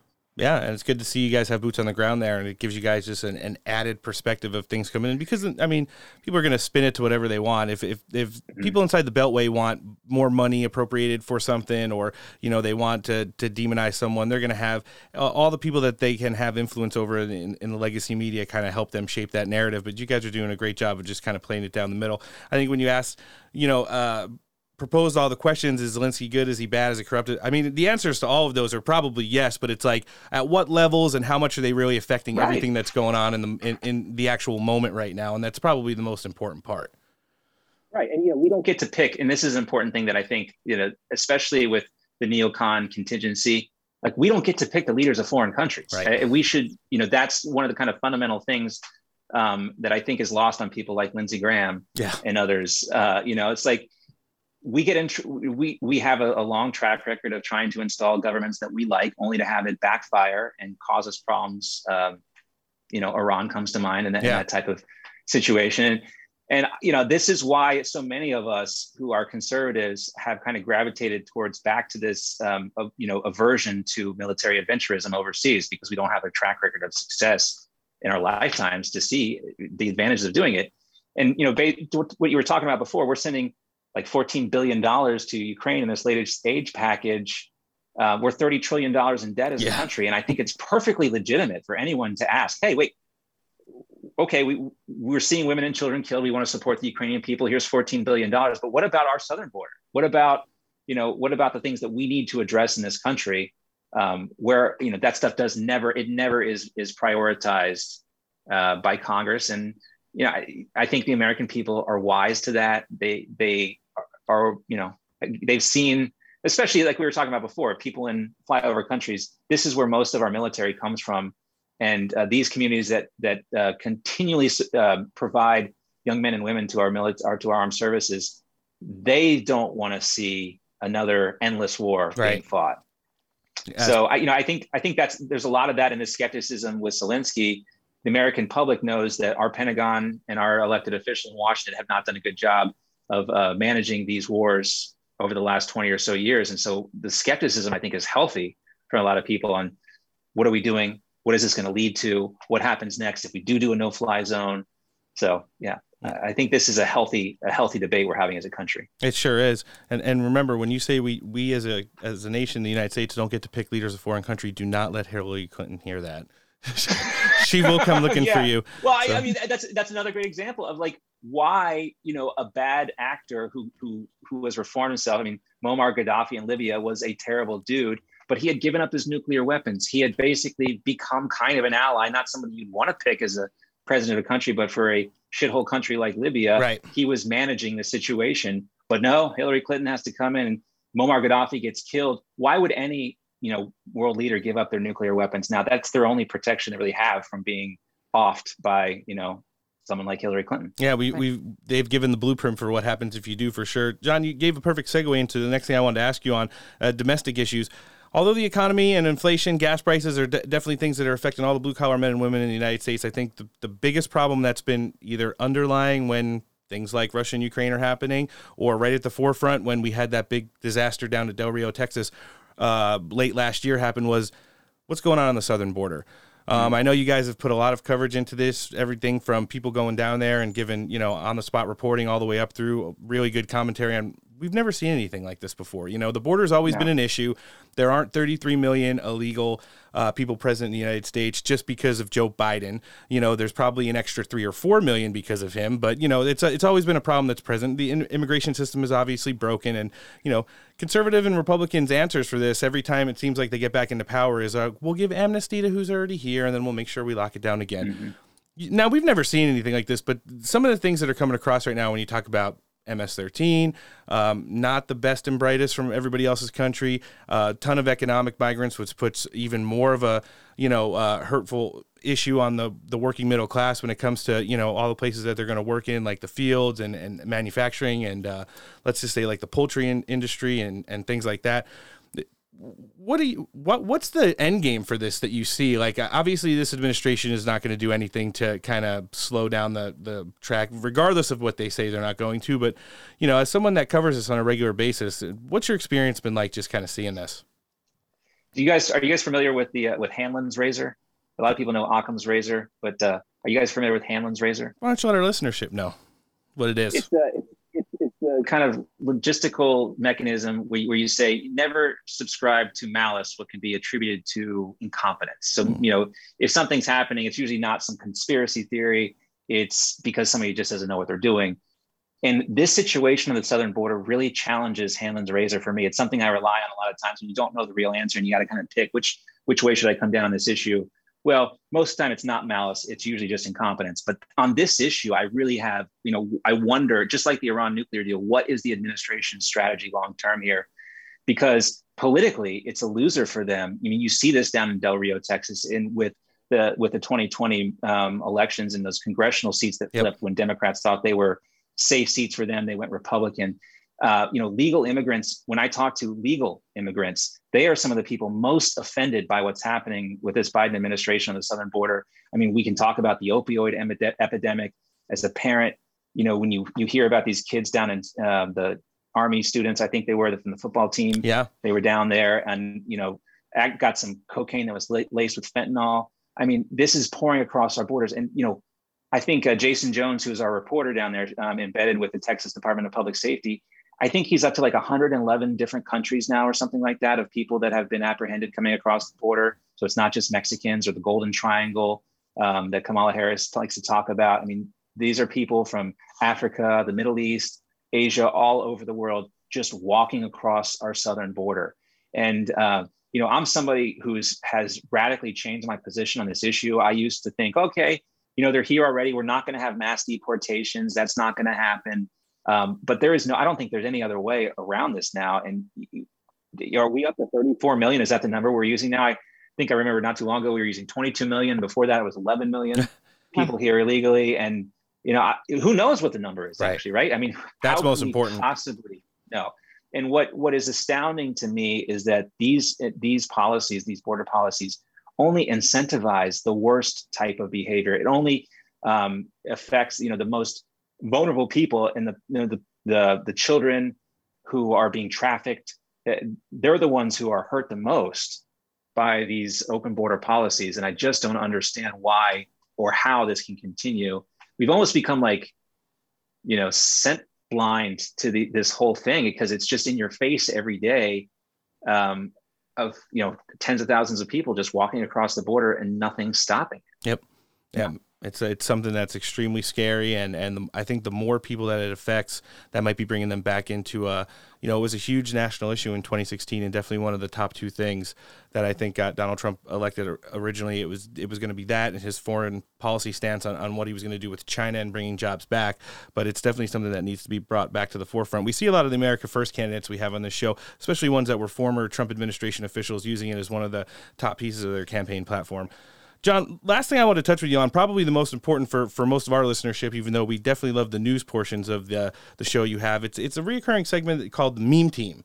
You are definitely a fan of memes, and if I didn't bring it up today, Grand Old Memes, That Southern Dude, Mostly Peaceful Memes, and everybody in the Patriotic Meme Alliance were going to give me crap about it. So what made you want to make this a part? As we know that sometimes you're busy and the news overtakes memes, even though memes sometimes shape the news cycle, and that you can't always fit it into your show, but you've made it so much of a reoccurring segment, and those guys are super appreciative. What did your producers and stuff think that was a great idea when you wanted to bring that on, and how much do you love getting to cover it?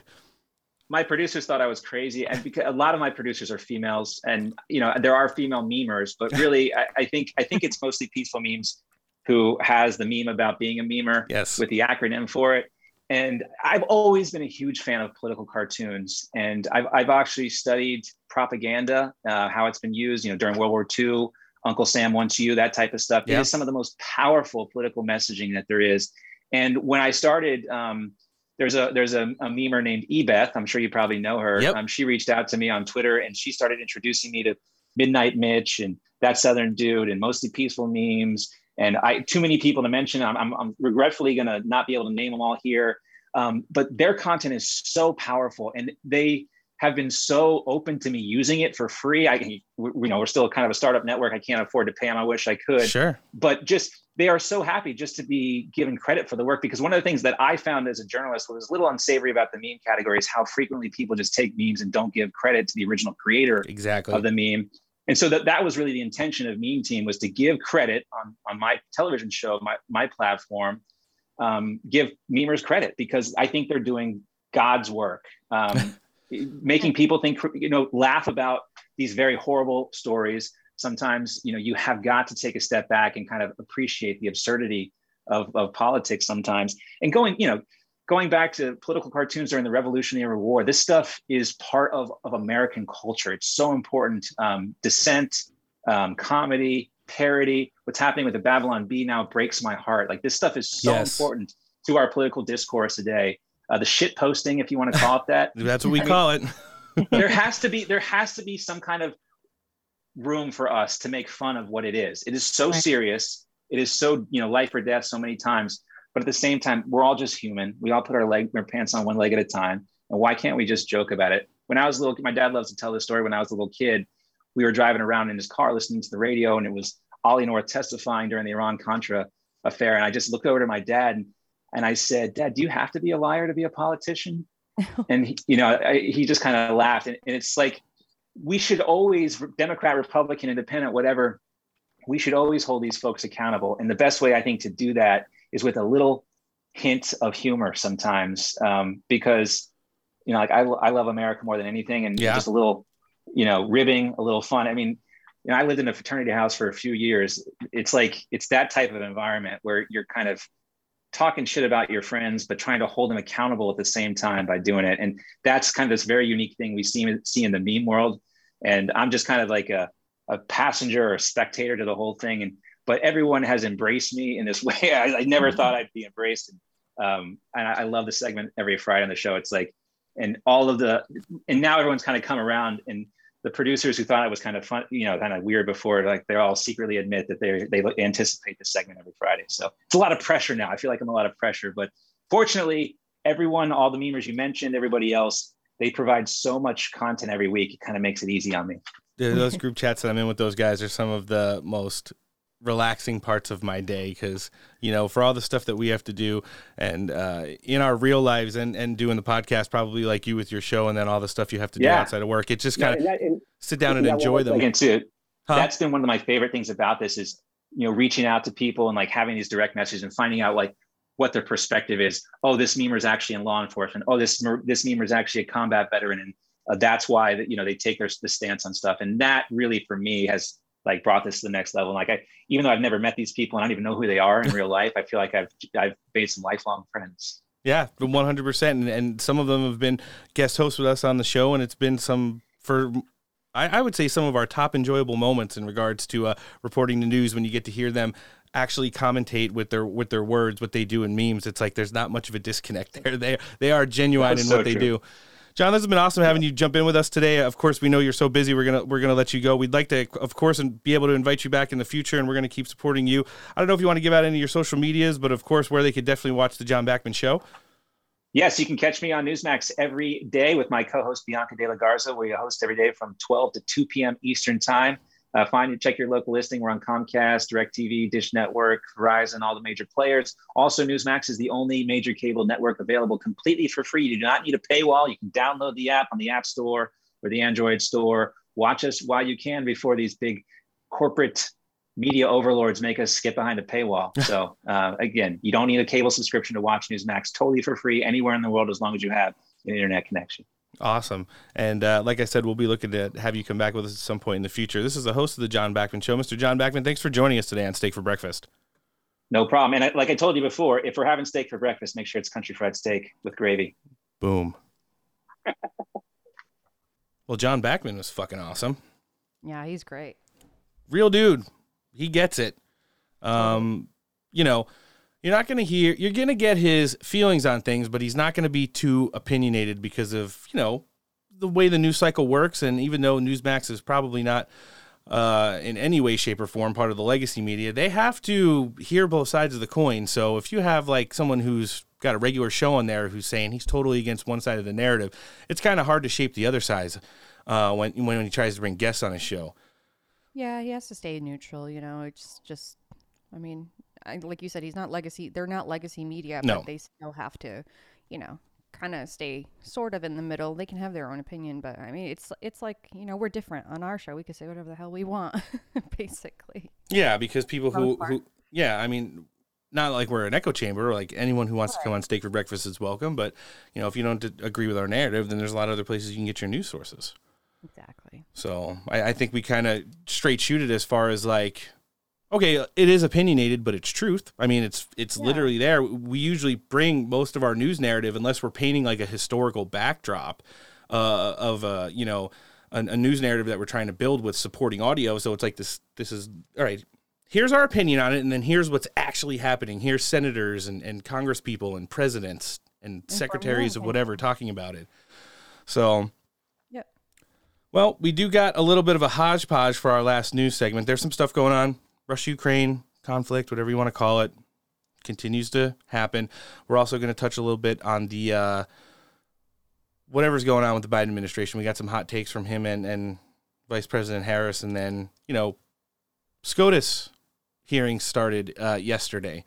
They had some introductory hearings, and then they kind of deep dived into some of the issues that are wrong with the Supreme Court nominee today, and we're going to get into all that. But let's stay on the Russia narrative right now. I saw over the weekend Noah's favorite paid op, creeper, pedo pundit, Bill Maher, was talking along the lines of the Russia and Ukraine issue, and brought up the fact, like we've talked about on here, why didn't any of this shit happen when Donald Trump was in office? Let's hear him. Putin invade Ukraine when his boyfriend Trump was in office. I mean, Trump stood with him at Helsinki and defended him over our own intelligence agencies. So I was just asking the question, and maybe you do have an answer. Why not when Trump was in office? It would seem to be the more logical place. No, he didn't invade because he didn't need to. Because you only roll out the tanks when you think you're out of options. And Putin had a grand asymmetric strategy to dismantle NATO from within. And it was working. When the commander-in-chief of the United States Armed Forces calls NATO obsolete, you are on the road to a fifth column victory. And that's what he was doing. And as a matter of fact, we know now in 2018... Thank you. Maybe.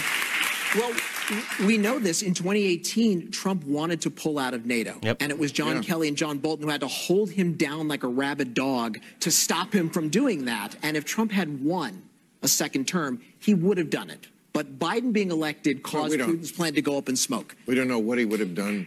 We don't know why he did what he did. Said what? One of the things that Trump always said, though, was that he wanted Europe to be more in charge of its own defenses. And nobody has done more to advance that cause than Vladimir Putin by doing this invasion. Because now you have... When a country like Sweden or a country like Switzerland has said, hey, we're going to send weapons to Ukraine, or a country like Germany has said, we're going to increase our defense spending to a significant portion of our GDP, you've messed up as Vladimir Putin strategically, that you have provoked them to do the opposite of what you wanted. This is what's so surprising to me about Putin. We always knew he was evil, but nobody ever called him dumb. And now he looks dumb. He looks dumb and not powerful. Yes. I mean, I honestly, I was wrong. I thought he was not going to invade. I thought it was this brinksmanship. But now, like, this could really go so bad for him. I mean, the Russians have had a revolution before. Oh, yeah. And when you have the morale of the army, we know, is where it is, when you have the economy tanking. That's enough of that one. Come on.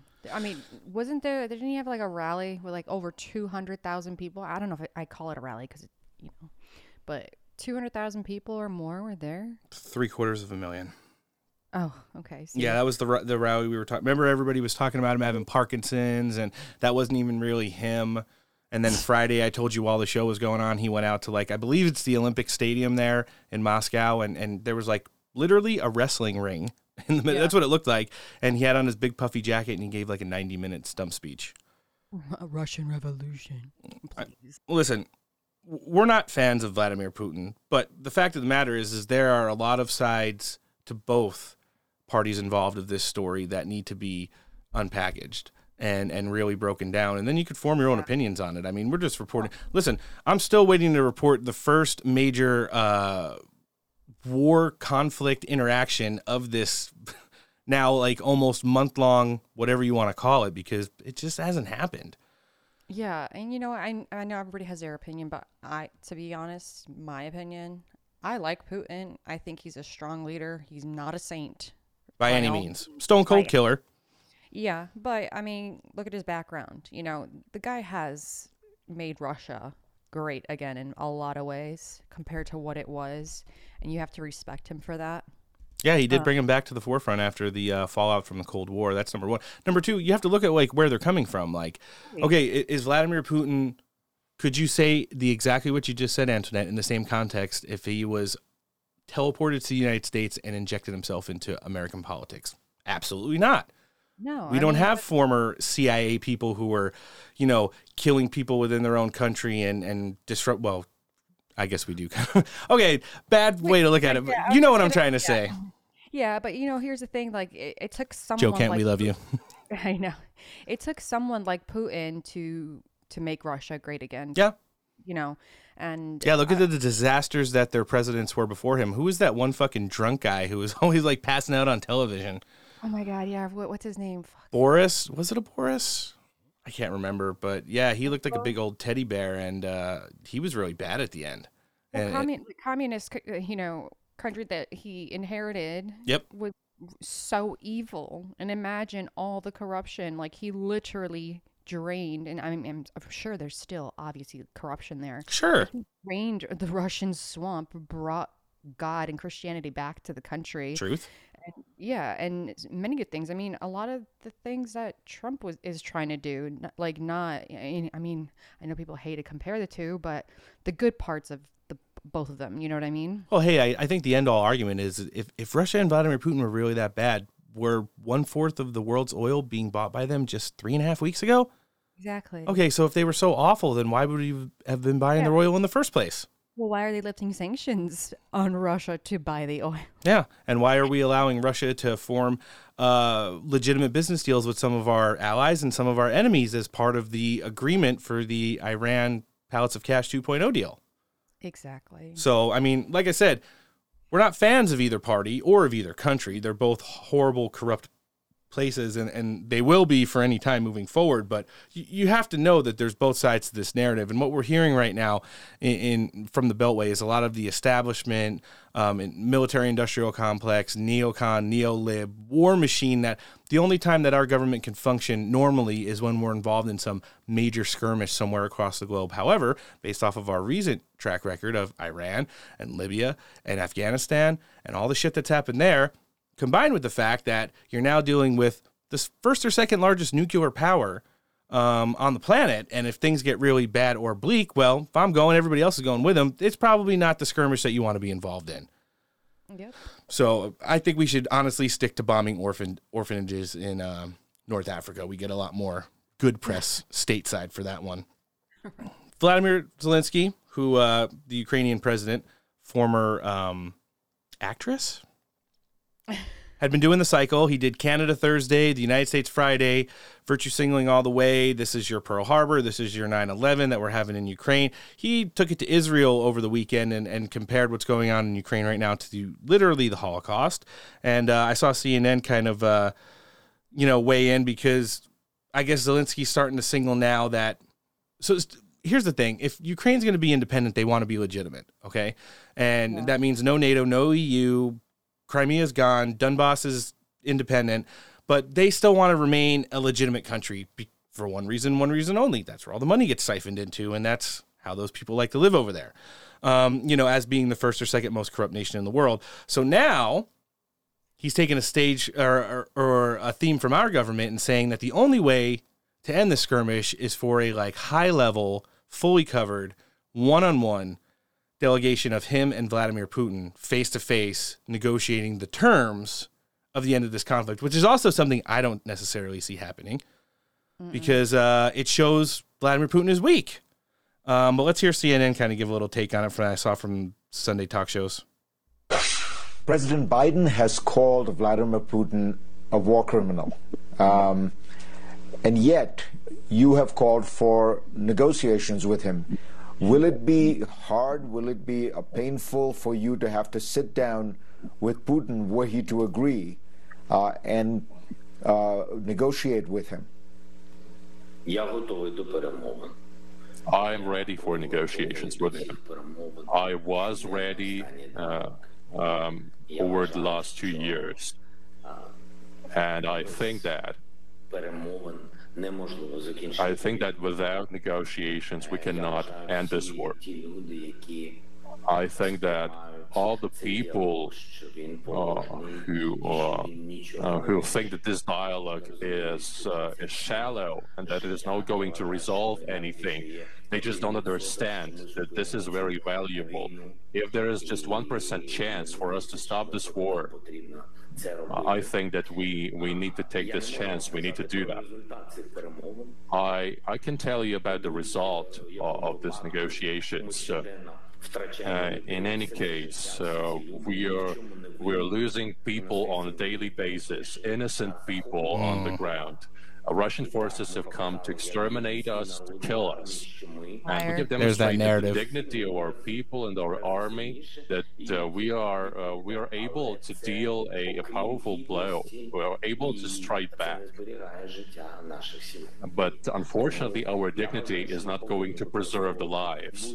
So I think that we have to use any format, any chance in order to have a possibility of negotiating, possibility of talking to Putin. But if these attempts fail, that would mean that this is a third world war. Also false. Yeah. I don't believe a word this guy says. He's being forced. If not, he's a part of the bullshit narrative, clearly. I mean, we know that Putin's not trying to exterminate the Ukrainian people. The majority of people, I mean, at least half, I would say. Oh, that's something that would be covered extensively if... Yeah, come on. And you know what? There's actual proof out there now proving that the Ukrainians are shooting and killing their own people to pin it on Russia. So, I mean, like you said, fog of war and whatnot, but I really think whenever the media is trying to demonize someone so much, it always leads me to believe the opposite. Sure. I mean, or at least enough to deep dive into... the information war that you're going through and try to get to the bottom of like, okay, because the way I see it is at some point there are going to be negotiations to end this. It's going to end with Ukraine succumbing to every single thing Putin wanted before they invaded, if not more. And Vladimir Putin's going to say, I will cap off the highest level of my military intelligence, who I feel you deserve to sit from the opposite side of the table of, and whoever you want to send to match them is what you'll accept. Yeah, and you know what? All I think at this moment right now, or what I'm seeing, is they're just trying to prolong it because they could have come to an agreement a long time ago. But Zelensky, and his handlers are just trying to extend it for as long as possible, in my opinion. We've talked to a couple veterans who have served over there. I don't know if you remember, Antoinette, but Doug Mastriano served. And while he was there, he did some time in and around Ukraine. Said he made a lot of friends with the people there, that they were very nice, and worked with some of the military counterparts. He said, listen, they were like training wheel status.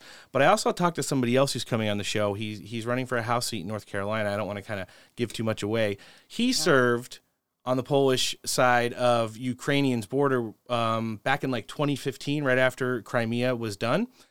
Okay. He said there are up to 20,000 Abrams tanks and armored personnel carriers and military equipment that the United States gave to the Ukraine for their defense in 2015, and they still, because of the Ukraine government, not have been transferred over there.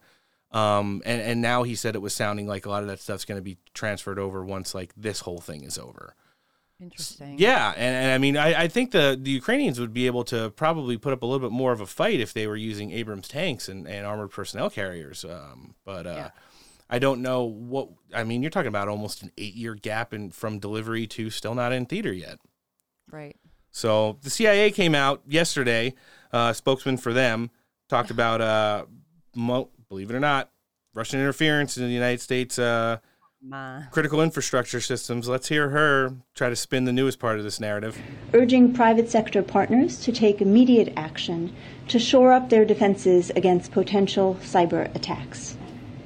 We've previously warned about the potential for Russia to conduct cyber attacks against the United States, including as a response to the unprecedented economic costs that the U.S. and allies and partners impose in response to Russia's further invasion of Ukraine.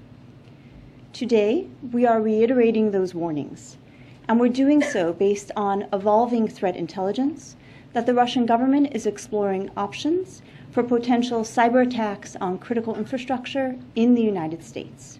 Gosh. Urging right? private... it's one of those things where... They're telling us before it happens. Yeah. And it's not Russia that's going to cyber attack us, that's for sure. No, and we've all seen that before in regards to the narrative surrounding the 2020 presidential election. So we knew a lot of that stuff came from like inside, but. Oh, yeah. Well, let's segue a little bit. We did have the opening of the Supreme Court hearings for Judge Ketanji Brown Jackson. Supporter? Lover of all things pedophilia? Probably one herself. Oh, God, I don't want to hear that. Disgusting. Yeah, I know. I was reading Senator Hawley's thread, and I was just appalled. Oh, we're going to get into that a little bit, but, you know, this is just ugly. This is something that I hope our Republican friends in the Beltway have a big enough spine for. They better, honestly, because this is just absurd. Well, you know what else is absurd? When public masturbation artist Jeffrey Toobin weighs in on the whole narrative, trying to push back on her being supportive of pedophiles. Let's hear it. Can I just add one point about these kiddie porn cases? And this came up, I remember, when I was an assistant U.S. attorney back in the 90s, is that when those sentencing guidelines were written for those cases, this was a time when the people who committed these crimes would order individual photos and then get them usually through email. And then they would be sentenced based on the number of photos they possessed. This was all pre-internet. So once the internet came in and people got access to hundreds and then thousands of photos, the sentencing guidelines would reflect hundreds and then thousands of photos. Federal judges have been struggling with the issue of how do you create a fair system that was designed pre-internet, that was, yet you have to sentence people post-internet. And what I thought Chairman Durbin pointed out is that judges across the country, including Republican-appointed judges, have been saying, look, we can't apply the rules that were designed pre-internet for an internet society, and many judges have been giving somewhat less sentences as a result. And I thought that was a very clear explanation of why Judge Jackson imposed sentences that were all prison sentences. It wasn't like she was letting these people go, but they were somewhat less than the guidelines because the guidelines had not been adapted for the internet era. That's just an awful fucking... How about you go F yourself? And shut the fuck up. Seriously. You know what? One photo is enough. I'm sorry. One photo is enough. Like, what kind of explanation is this? You know, like the sentences that she gave those people were ridiculous. They're embarrassing.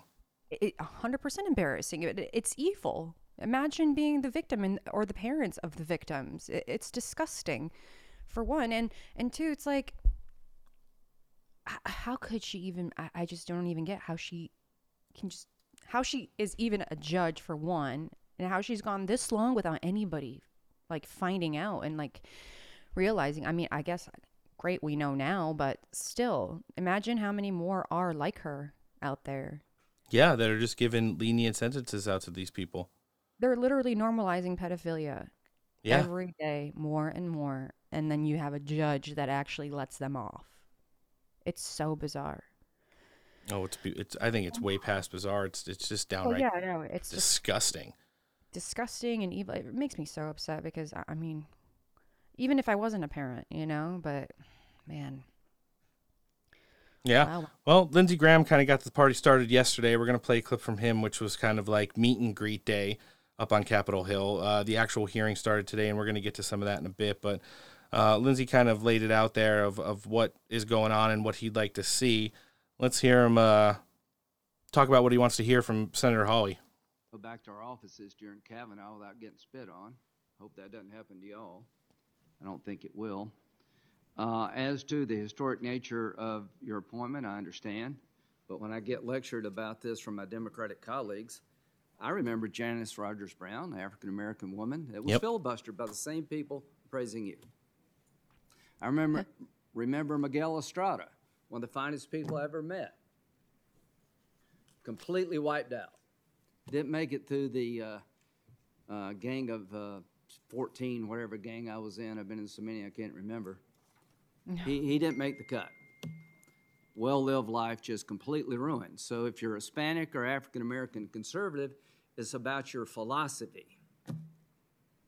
Now it's going to be about the historic nature of the pick. Historic color of the pick is more like it. Yep. That's what they're making it like. Bottom line here is when it is about philosophy, when it's somebody of color on our side, it's about we're all racist if we ask hard questions. It's not going to fly with us. We're used to it by now, at least I am. So it's not going to matter a bit to any of us. We're going to ask you what we think you need to be asked. And Senator Hawley, you need to ask her about her record as a district court judge. You should. I hope you do. And we'll see what she says. Very fair game. I mean, we're no fans of Lindsey Graham, but it's kind of good to hear him at least. Well, I'm glad. Yeah, for sure. But, you know, it's just ridiculous.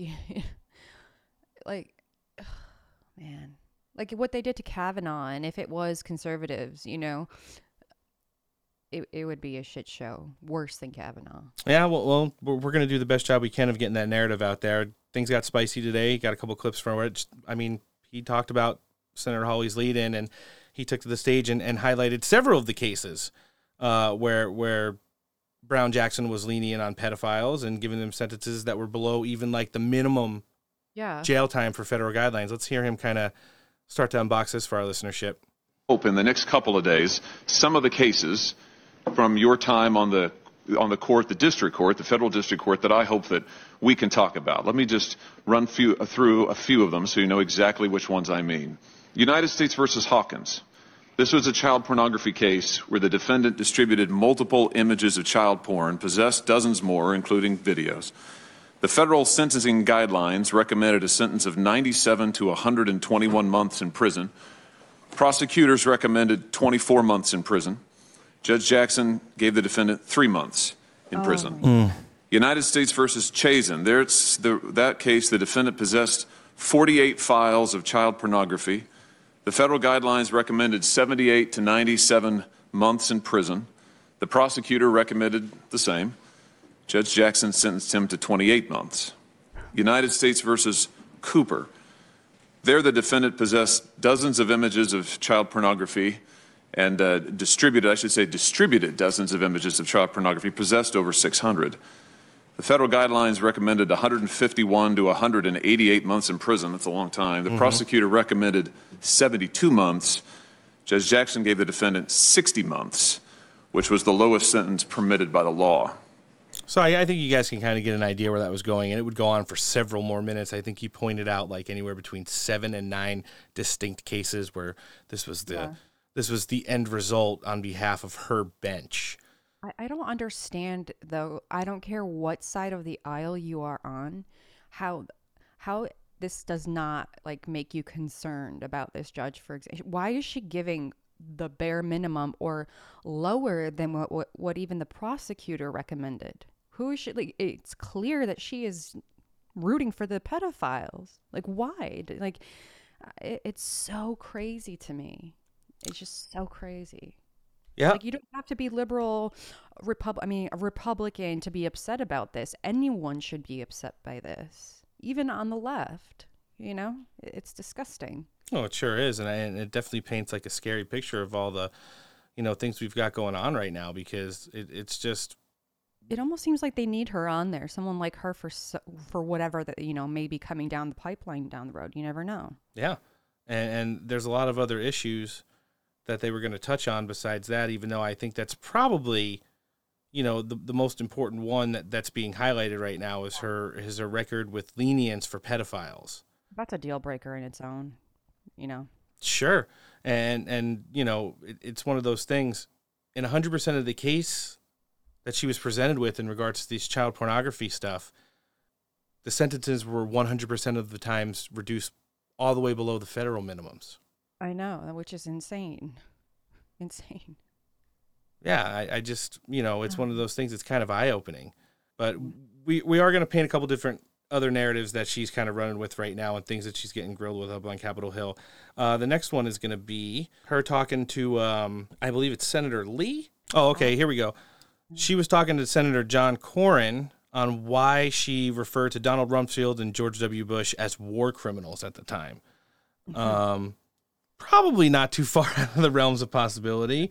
But again, it's one of those things that as a federal judge, you probably shouldn't be saying, right? Yep. Yeah, let's hear her answers on those ones. I don't know you well, but I've been impressed by our interaction, and you've been gracious and charming. Why in the world would you call Secretary of Defense Rumsfeld and George W. Bush war criminals in a legal filing? It seems so out of character for you. Senator, you may have been are you talking about briefs that or habeas petitions that I filed? Talking about when you were representing a member of the Taliban, and the Department of Defense identified him as an intelligence officer for the Taliban, and you referred to the Secretary of Defense and the sitting President of the United States as war criminals. Why would you do something like that? It seems so out of character. Well, Senator, I don't remember that particular reference, and I was she doesn't have the data. Representing my clients and making arguments. I'd have to take a look at what you meant. I did not intend to disparage the president or the Secretary of Defense. Well, being a war criminal has huge ramifications. You could be subject to the jurisdiction of the International Criminal Court and hauled before that international tribunal and tried for war crimes. So it's not a casual comment, I would suggest. Thank you. Thank you. Thank you. Pretty interesting, huh? Yep. Very. Well, the last thing we're going to touch on with Judge Brown Jackson is the view she has in regards to critical race theory, because, of course, she's probably been out there for at least the last decade virtue signaling on that. Yep. Ted Cruz came armed with several whiteboards and visual aids, as he usually does during these absolutely grandiose spectacles that they hold up on Capitol Hill. Let's hear him get into it with her on Ibram X. Kendi. So let me ask you, related to the 1619 Project, which I believe is deeply inaccurate and misleading. 1619 Project is closely intertwined with a movement that is called critical race theory. Critical race theory, as you know, originated at your and my alma mater at the Harvard Law School. Yep. Crazy. In your understanding, what does critical race theory mean? What is it? Senator, my understanding is that critical race theory is it is an academic theory that is about the ways in which race interacts with various institutions. It doesn't come up in my work as a judge. It's never something that I've studied or relied on, and it wouldn't be something that I would rely on if I was on the Supreme Court. So critical race theory, as you know, has its origins in the critical legal studies movement, which also came from Harvard Law School, from a number of critical legal studies professors, crits as they were known when we were in law school, who are explicitly Marxists. And they find their origins in Marxism, although critical legal studies frames society as a fundamental battle between socioeconomic classes. Critical race theory frames all of society as a fundamental and intractable battle between the races. It views every conflict as a racial conflict. Do you think that's an accurate way of viewing society in the world we live in? Senator, I don't think so, but I've never studied critical race theory, and I've never used it. It doesn't come up in the work that I do as a judge. So with respect, I find that a curious statement because he's busting out the whiteboards. You gave a speech in April of 2015 at the University of Chicago in which you described the job you do as a judge. And you said sentencing is just plain interesting because it melds together myriad types of law, criminal law, and of course constitutional law, critical race theory. So you described in a speech to a law school what you were doing as critical race theory. And so I guess I would ask, what did you mean by that when you gave that speech? With respect, Senator, the quote that you are mentioning there was about sentencing policy. It was not about sentencing. I was talking about the policy determinations of bodies like the Sentencing Commission when they look at a laundry list of various academic subjects as they consider what the policies should be. Okay, but you were vice chair of the Sentencing Commission, so let me ask again, what did you mean by, because that was an official responsibility of yours. Answer the question. What did you mean by what you were doing was critical race? What I meant was that there are a number of, that slide does not show the entire laundry list of different academic disciplines that I said relate to sentencing policy, but none of that relates to what I do as a judge. So let me ask you a different question. Is critical race theory taught in schools? Is it taught kindergarten through 12th? Senator, I don't know. I don't think so. I believe it's an academic theory that's at the law school level. No, she's full of shit. Yep. So, I mean, she addressed an entire university commencement speech and used critical race theory as a narrative. The bullet points that she was talking about afterwards would be ways that she was saying that critical race theory helped shape part of the narrative that is the culture in which it's dumped on American society today. She also didn't answer the question on the 1619 Project, and she didn't talk about venture capitalist, but anti-establishment, anti-capitalist. Biggest racist in the country, Ibram X. Kendi, who goes around promoting critical race theory and his bullshit books at the low price of $20,000 per hour. Oy. Yeah, so that's kind of the narrative we're starting to paint on this. I don't know if the current Republicans in Washington, D.C. right now, ladies and gentlemen, have the balls to stop this lady, but just from listening to her talk briefly in those 3 clips, in addition to whatever else you can go out there and find yourself, this woman is beyond the realms of unqualified for this job. But that matches right up with the standards that is all of the hires for the Biden administration, including all of their cabinet members up to the vice president. Yep. So, and that's kind of where we're at with that. Speaking of which, our fancy little vice president was out and about, just returning from Europe where, what was it? The northern flank of something, and then it takes both legs to stand, and standing up for your friends is hard.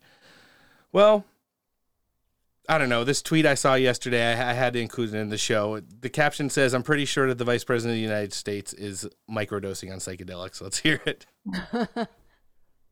Governor and I, and we were all doing a tour of the library here and talking about the significance of the passage of time, right? The significance of the passage of time. So when you think about it, there is great significance to the passage of time in terms of what we need to do to lay these wires, what we need to do to create these jobs. And there is such great significance to the passage of time when we think about a day in the life of our children. What the fuck was that? I don't know. What is she talking about? What is... Wow. The significance of the passage of time. As they were walking. She was probably microdosing on mushrooms. Well, we may be able to make fun of it, but former Speaker of the House, Newt Gingrich, weighed in on it last night, and I kind of liked his commentary on it. Let's hear it. Let's hear it. Well, first of all, if you want a strong reason to pray for the health of the President of the United States, you are reminded again today that that reason is the Vice President. She's not only totally incoherent, he may or may not have cognitive decline problems at his age, but at her age, she's just dumb. I mean, let's be clear. Kamala Harris may be the dumbest person ever elected vice president in American history, and that's why people keep resigning. I mean, if you were her national security advisor, and you were competent, and you'd worked hard, and you knew what you were doing, and you watched her in Poland break up laughing when she's asked about Ukrainian refugees, you had to feel a sense of total humiliation. Yeah. So I'm not surprised that that particular advisor resigned, because it's very clear that Kamala Harris should never, ever be allowed to leave the country. She probably shouldn't be allowed to leave the Naval Observatory, which is the residence of the vice president. She is a constant danger to herself and to the rest of us. Yeah. I mean, he makes some good points. I don't know if she's just dumb, but something. I mean, I just. It seems like it's all purposeful. It's so weird. Yeah, no, I know, and that's what I keep thinking as well. It's almost like she's doing it on purpose, or she's being sabotaged by people on the inside on purpose. I don't know that, because this is not the same Kamala that we saw before. While no, she'd be able at least to form a couple sentences together. We saw her sit on Senate committee hearings over the last couple years on all the dunks we've played when Republicans are going after Democrats, but she'd always have a decent counter narrative. Yeah, I mean, even if we didn't like what she was saying, she knew how to talk. Well, what the hell is this? This is not the Kamala Harris. Maybe cognitive decline is contagious? Speaking of which, and on our last audio clip of the day, I guess the disaster in Europe that Kamala Harris presented them with last week was so bad that they had to pack Joe Biden's backpack up and send him on an airplane over to clean up the mess. He arrived in Brussels yesterday, and we'll be spending some time there before apparently visiting Poland. But who knows if that's still going to happen, because now apparently COVID's back in a thing in the White House and up on Capitol Hill. Joe Biden gave a really interesting stump speech there, which, Antoinette, I'm sure you're going to appreciate. Let's hear the excerpt that I thought was most interesting. An inflection point, I believe, in the world economy. Not just the world economy, in the world. It occurs every 3 or 4 generations. Mm-hmm. As one of the top military people said to me in a secure meeting the other day, 60 million people died between 1900 and 1946. And since then, we established a liberal world order, and that hadn't happened in a long while. A lot of people dying, but nowhere near the chaos. And now is a time when things are shifting. There's going to be a new world order out there, and we've got to lead it. We've got to unite the rest of the free world in doing it. So anyway. So the downfall of the liberal world order has led to the creation of the new world order, which he needs to be, and the United States needs to be, the leaders in. Guess what? You know what? I want all my friends who call me a conspiracy theorist. I'll send you that tweet. You can go pin it to your Twitter. That's the first thing they see when anybody comes onto your Twitter page. Because that's listen, you can't get any more red flags than that. I mean, I'm surprised he made it through that 50-second soundbite, but we've been saying this for years, and people thought we were crazy, and it's literally from the horse's mouth. Yeah.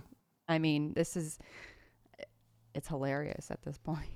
Well, I guess we're going to hear about portions of that new world order and more as we're about to break down all things Russia and Ukraine and talk about the X factor in this whole thing. All right, joining us next on the show today, he's been involved in politics his entire life. He is a former presidential speechwriter and the co-founder of the Tea Party. Mr. Michael Johns, thanks for coming back with us today. A great pleasure to be with you guys again. Hope you've been well. We've been doing great. How's everything going on your end, sir? The world is on fire, is the way I'm describing it right now. Hopefully that's not an overstatement. I think there's probably still some roads out for us, but I don't think really in the totality of my background and engagement in foreign policy, national security, American politics, where I've seen so many things in disarray and in very, very troubling ways, where you start to ask, is it possible to recover? And I think we're at that point right now. We are definitely nearing that threshold by the second, to say the least. I think we can all be in agreement there. There are a lot of things going on right now, moving parts all over the world. I think everyone's kind of focused on the whole Russia and Ukraine issue. How do you see it, just in brief, to what's really going on over there and what might be the end game? There's sort of the surface level analysis, and then there's the analysis that I think is longer term and more troubling. On the surface, I'll say what I think you're hearing from just about anyone with, an objective sense of things, that Putin's aggression is both illegal, inhumane, threatening, costing lives unnecessarily, and problematic on all fronts. That said, this isn't the first time in the history of our country where we faced a dictator who's invaded a country. And I think there's a lot of subplots behind all of this. Number one is the fact that, and maybe most troubling, is the fact that, as you guys know, I believe the largest threat and the most enduring threat that we confront is that from China's Communist Party. And their fingerprints are all over this. It's not really being depicted in the media, but there was a meeting in Beijing, February 4th, I believe, right in the Olympics, where Putin went to Beijing. And reporting on that meeting was that it wasn't Xi Jinping saying, "Oh no, don't invade this sovereign nation with its democratically elected government." Negotiate. No, he said, "Could you wait until the Olympics are over and then, proceed?" I guess. So that was like the first issue was Xi Jinping literally dictated the timing of this invasion. And number two, as you clearly saw at the UN, given the opportunity for all of their rhetoric about being, rhetorically, you always hear from Xi Jinping and the CCP about globalism, cooperation, peace, stability, human rights. I mean, all these buzz phrases that they're the biggest violators of environment, biggest violator. And, they abstain on the vote to condemn Putin's aggression. And, it was the most clear-cut UN vote, really. Sometimes these are more complex, but this was simply, repudiating Putin for the invasion and calling on him to withdraw his forces from Ukraine, right? Any responsible government should look at that and, unless they've got some ulterior motive, which the CCP and Xi Jinping do. Yes. And clearly, vote to condemn Putin and urge him to withdraw his forces. I mean, it's astounding that you've got the second largest economy, second most powerful country in the world, maintaining neutrality on that. And then, despite reporting, there has been assistance from China to Russia. And this is, part, I believe, of a much broader agenda that China had. Started in Afghanistan. It's been ongoing through this Belt and Road Initiative. And they kind of use the art of war, Sun Tzu tactics, where, if they don't have to engage in military conflict, they'll avoid it. And they're beneficiaries of that because I think, in the eyes of the West, you don't think of them in the way you thought of the Soviet Union or even in the way, many Americans look at Putin. And yet, as far as the human cost from China, it's extraordinary. I mean, it's 70, 80, 90 million of the 100 million that we attribute to communism in the 20th and 21st century. But it's encouraging to see that Russia's having some resistance. I think the big where do we go wrong here? I think there's kind of two areas. Number one, we never should have been publicly or even privately giving any assurances to Ukraine, right, that they had nothing to worry about in Russia or that we were going to include them in NATO. That gave them this false assurance where you're now sort of, hearing the logical rebuttal, which is, where are you guys? You made me all these promises. Well, we making those promises was never really Trump. It wasn't really our side of the party. It's been, NATO and, and I would say Biden. The underlying corruption issues of Biden Incorporated, including his son's presence on Burisma board, I think it intensifies the focus on that. And then the handling of the sanctions was totally illogical. And I realize this might seem like nitpicking to some Americans, but there's kind of some fundamentals in foreign policy that are not really ideologically focused. It's sort of how you go about things. And you would always, in the case of sanctions against any country, and in the history of sanctions, which we've employed many times for various reasons against countries, you would cease purchasing their largest export to us, oil, before you began sanctioning their federal bank, removing them from the SWIFT system of the international banking system, SWIFT, and sanctioning their other major federal banks in ways that you know are going to undermine the ruble completely. I think it's corrected over 40%. That's hurting the people of that country, not Putin, who still has the ability, despite being ostracized globally, to move his own riches around in all kinds of ways, through all kinds of currencies, through all kinds of institutions above ground and below ground.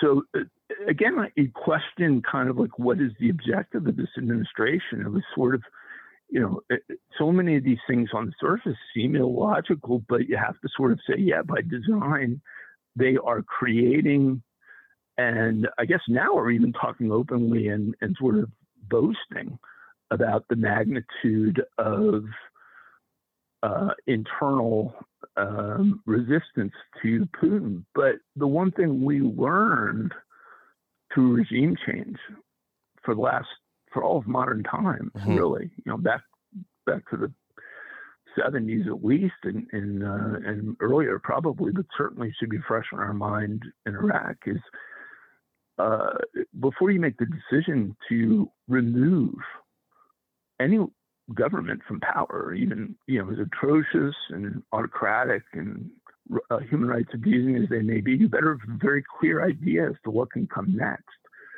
And that should be very clear-cut rule applied in foreign policy. And it becomes all the more dangerous here because we're dealing with the country with the largest nuclear weapons arsenal in the world, larger even than our own. And who's going to control that? I mean, to sort of say, well, we're going to get rid of Putin and sort of to see what happens is it's really just a colossal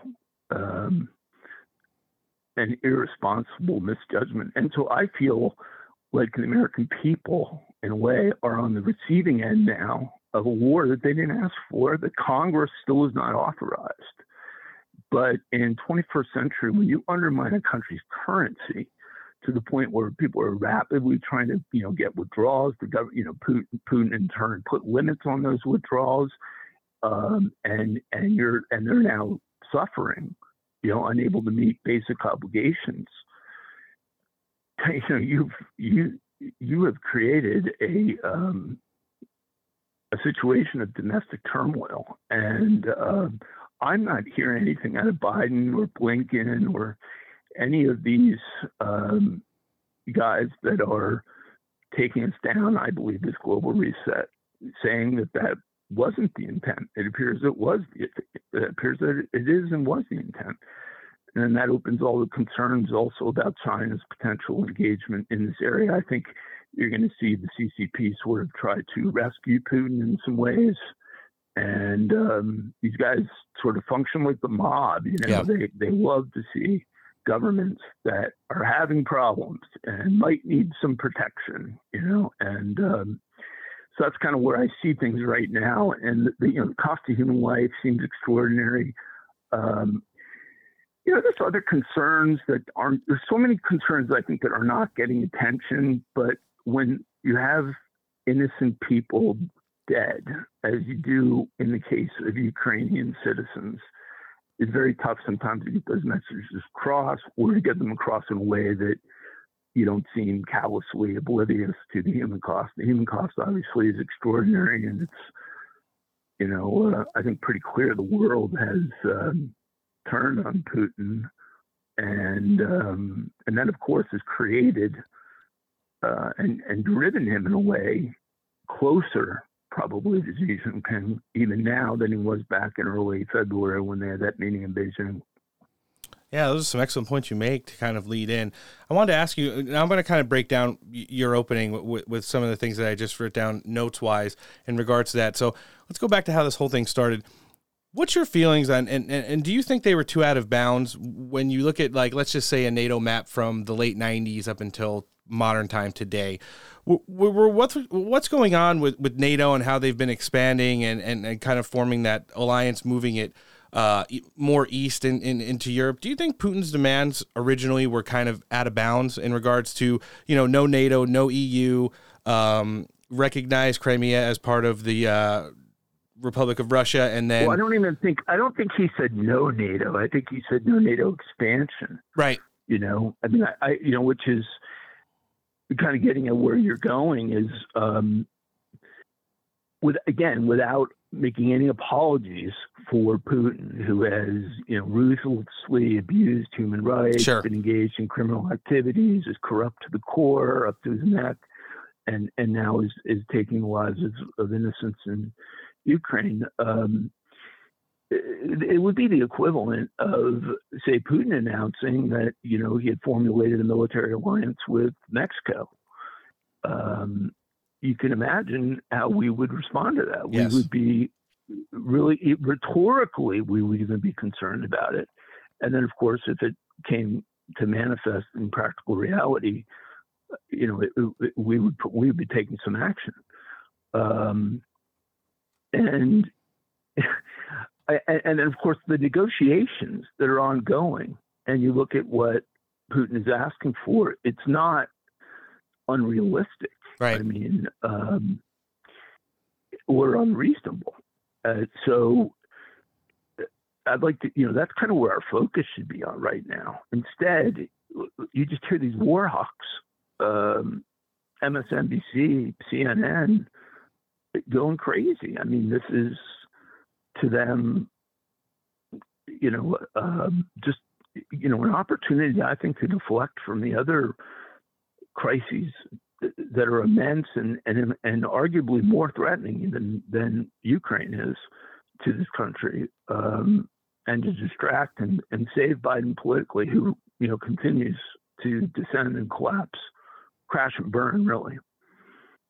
Yeah, he can't seem to string two sentences together, more or less, like project a strong foreign policy or represent the United States as a world leader on the global stage. And we've seen that repeatedly, even saw it all the way up, yesterday, instead of talking about how anything to do with this country is going to be like a positive or driving force in this narrative or in the region over there. He's talking about how, things going on domestically are like the threats to progressive New World Order and the Green New Deal and stuff like that, which is just absolutely not the direction that this country wants to get into. That real life scenario you talked about. And you have to speculate about whether that is the real agenda, the origin. Yep. Because I want to tell you, having been engaged, in the Soviet Union times, I can tell you, American liberals were not ones willing to confront the former Soviet Union. In fact, as champion of the Reagan Doctrine, when I was making the arguments for that, their argument was that was, unnecessarily provocative, and that it was, really endangering and risking nuclear war. Of course, my argument was the exact opposite, that we, without engaging American military troops, were supporting people that were, reversing the communist expansion at the time, and that was the best hope for a peaceful end of the Cold War, and that proved correct. So they don't have any history of this. Like, where did this obsession come from? I don't recall during Crimea in 2014 when Biden's complete weakness and his transparent selfishness, really, in that relationship. You can recall that a lot more flexibility, after the election, as he told the foreign minister at the time. Yeah, I mean, there was just no sign of strength. And of course, as a result of that, they moved on and successfully seized Crimea. Obama provided no lethal aid to Ukraine. And I think, and I've made this argument since Putin first invaded Ukraine, that you see two administrations here who've completely mismanaged Russia in Obama and Hillary Clinton as Secretary of State, and Biden and Blinken, doing it completely wrongly. And then you contrast it with the fact that this threat and the desire to kind of bring back together some or even all of the former Soviet Union by Putin is not a new one. It's one he held the last 4 years during Trump, but he didn't execute on it because Trump was very sophisticated in the way he handled Russia policy. And I understand that may be troubling, problematic, and jaw-dropping to those on the left who somehow still oddly accuse him of being too close to him.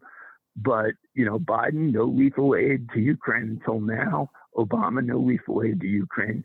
Trump provided lethal aid to Ukraine and then simultaneously backed off rhetorically, in support of the diplomacy in the relationship, this idea of expanding NATO into Ukraine, which is unbelievably provocative.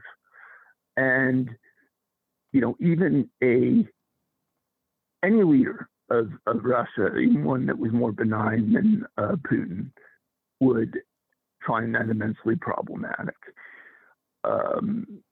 So there's some things here that we've seen transpire over the last few months.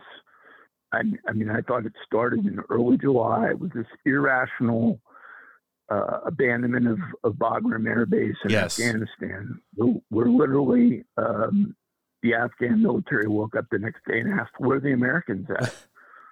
We left all this equipment behind. We left in the middle of the night. We shut the electricity off. And we left unguarded the highest security prison in Afghanistan that was housing over 1,000 of the most dangerous criminals, mostly terrorists, in that country.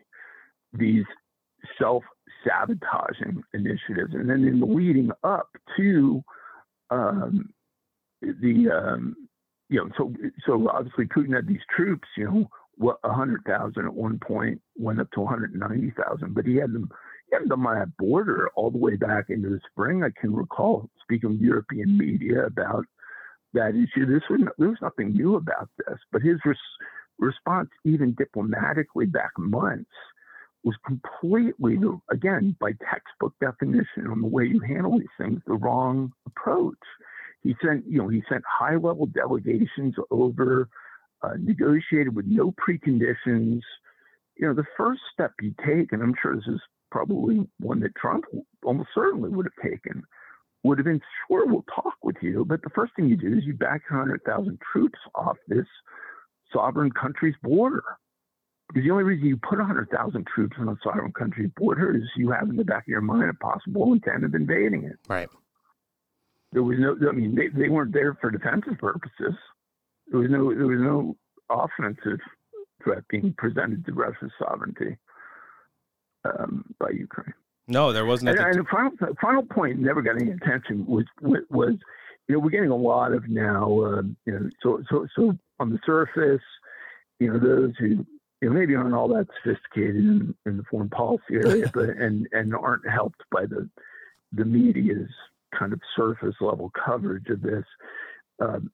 All of this praise for Ukraine and the way they've handled things, but honestly, you've had a complete suppression, really, of all domestic political opposition and media. So, okay, the political parties that were functioning there beforehand. You have Zelensky basically outlaws all of them. I believe it's well over 10. Yep. And then the media are completely state controlled and had now been unified under one media outlet controlled by the state.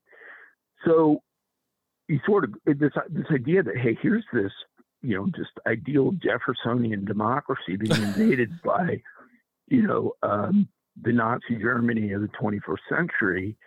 The former part of that, at least, is kind of questionable. Ukraine's ranking on this global corruption scale is actually higher than Russia's. Yes, it is. And Russia is one of the most corrupt countries in the world. Yep. So you got a corrupt country, and now a leadership whose response has been a complete suppression of all of the principles in theory that we're there to protect. This idea that even if Ukraine falls, that Putin somehow is going to be able to move beyond there in a way that is that would represent a World War III. It seems to me to be very questionable, I think, from the standpoint of at least what we're seeing out of the Red Army. And, I hate to say it, but it's like, they haven't really been in a major conflict since sort of what they did in Syria and before that in a more major way in Afghanistan. And their communications, you're seeing well over half a dozen generals who've been killed. When I think back about the Soviet occupation of Afghanistan, what ultimately led them to conclude that they needed to get out in 1989, they in 1979, leaving in 89. It was all of the domestic opposition that arose from these families who lost loved ones in this strange foreign country, where their presence seemingly made not a lot of sense. And so I do think from the standpoint of Russian sentiment, this idea that somehow if Putin's thinking he's going to draw on some sort of level of Russian nationalism, that might be true in the older generation, who lived most of their lives during the Cold War. But for those under 40 in Russia or 30, those aspirations don't exist. Sure. And this is going to have an immensely detrimental effect, I believe, on domestic political standing. And like I said, you might say, well, that's great, right? We hate Putin and Putin's, well, no, because you now, there's blood in the water, sort of, and you've got a very sophisticated military and intelligence apparatus and other forces in Russia that may indeed see an opportunity to move on Putin. And what is that going to actually be? What's it going to mean? We took out Saddam and got ISIS. We took out the Shah of Iran and got the Ayatollah. I could give you a whole bunch of other examples where Libya, where you have kind of the beginning of these aspirations that seem reasonable and laudable, and then it's sort of the realpolitik ramifications of them end up being enormously detrimental and even costly. So I feel like we're being sort of attempted to being brought into a war. I think this is totally preventable, and the assurances that have been given by essentially this, by Europe and by many of those behind the globalist agenda to Ukraine were completely irresponsible. Since there was, you would have be able to foretell that we would end up exactly where we were, and they can talk in no-fly zones and things like that. We all know, at least in governmental circles or in national security circles, everyone knows what that means. That's war. But I would contend that even these sanctions that are almost unprecedented in severity and are designed to really decimate the national currency of the country, and it's being decimated, are also war against those people. And when it's kind of a physics, action-reaction scenario where you take an act like that, it's almost inconceivable that you're not going to be on the receiving end of some response. I mean, you're going to throw a big punch, someone's going to come back at you. And I'm almost pleasantly surprised that we haven't seen more in the way of retaliation from Russia on this. So, again, some excellent points that you made there. It's the weak leadership, the awful policies, and the ones that aren't directly affecting the ones who they're telling you in the news they are, oh yeah, we're doing all this stuff to Putin, but it's the Russian people, it's the American people that are getting hurt most by this. You had issues like, you brought up some of those countries. A lot of people need to think back, like, what was the way the United States, Michael, reacted during the Cuban Missile Crisis when Russia was cuddling up to, someone a few hundred miles off of the coast of Miami and planning on, installing nuclear facilities complete with missiles over there. It kind of represents some of the same red flags that Russia raised in regards to Ukraine maybe joining NATO and having that Article 5 trigger. If, let's just say, they decided to turn into, instead of a defensive, offensive, and there's a lot of different ways to look at it. So I just think it's a lot of intangibles to break down, and you kind of gave us a good start of where we need to at least be looking from both sides of the coin. Now I know China is the huge underlying presence here. What are we looking at as far as Xi Jinping when he sees all this? You already mentioned Afghanistan. Listen, as soon as our troops were rolling out, there was a lot of Chinese military and tech guys rolling into Bagram Air Force Base and setting up camp there. We all know that for sure. That's right. And probably deconstructing American technology and whatever else they can get their hands on over there, in addition to gaining one of the most strategic air bases in the world. And now you said him and Xi Jinping and Putin have met. Putin kind of adhered to wait until the Olympics were over. By the way, 38 times. 38 times they've met. Yeah. Which is a sign to the longevity that both of them have had. I mean, we condemn dictatorships, and I condemn dictatorships. But one thing is that, and I've come to sort of realize this more than I used to, when we would describe that political system as being detrimental and sort of self-undermining. In a way, you look at the benefits that Xi Jinping especially has, is that they make a decision, they can move on it. They're not sitting around having to defend themselves in congressional hearings or argue with political opponents. Somebody gets in the way, they disappear. This is I don't want even to say a totalitarian regime. This is a criminal enterprise in China. They function and operate like a mafia would, but with vastly greater resources.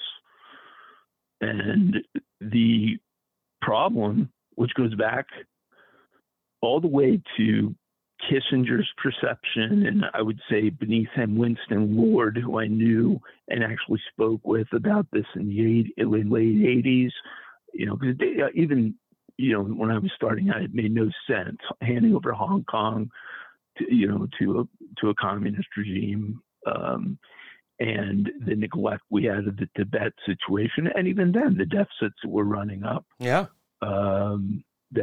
were that began the hollowing out of the American manufacturing industry. This regime has been engaged, in if you define war as having multiple components, and the kinetic war is only part of it. It's the one that's the most, visual. It's the most understandable. It's the one people first think of. But you look at the magnitude of cybercrime, you look at the magnitude of disinformation, you look at the lies, you look at the economic cheating, the intellectual property theft, the outright criminal undertakings that are part of the Revenue Foundation, including fentanyl trafficking, which they control 95% of, the human organ transplant program, which brings in billions of dollars. They don't even, by the way, utilize anesthesia any longer on these Uyghurs. Somebody shows up, needs a lung, a heart, a kidney. They just take these guys and carve it out of them.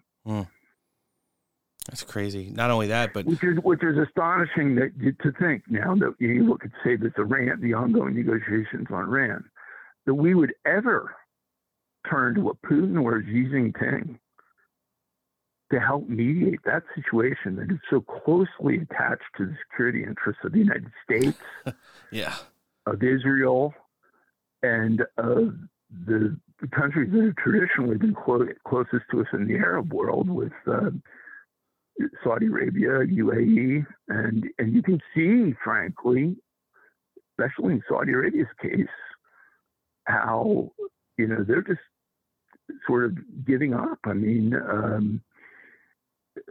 they've cooperated with us in major ways, all the way back into the Cold War with the support for the Mujahideen, and have been engaged in helping us on the Iran threat.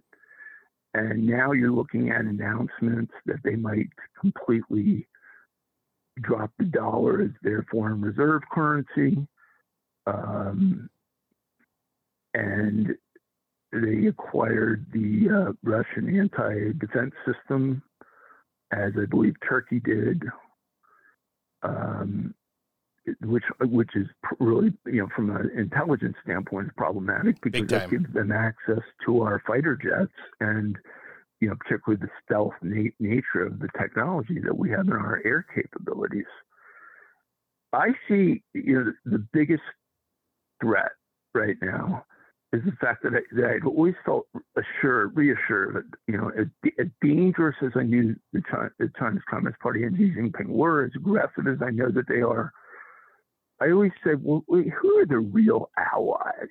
At the end of the day, we have friends all over the world, who are with us because they value the strategic relationship, or they share our values, or they admire us, or we've helped them in the past. This is like an argument I made recently as a year ago. I'm like, who's China's biggest ally? It's like they have these Belt and Road Initiative relationships that are death traps that they've cultivated, where dictators get rich and the countries lose like strategic assets, but on an ideological level, none. Well, that's now today. You sort of have to retract that and say, no, hold up. The biggest shift geopolitically over the last year has been that China has gone from being pretty much alone and isolated, though a big, obviously 1.4 billion, the most populated country in the world, and the second largest economy, to having now this newfound relationship with the mullahs in Iran, clearly complete control, in my view, over North Korea, including their nuclear weapons program. I don't believe there's much autonomy going on in Pyongyang right now as far as what they do there. And now, of course, with Pakistan and with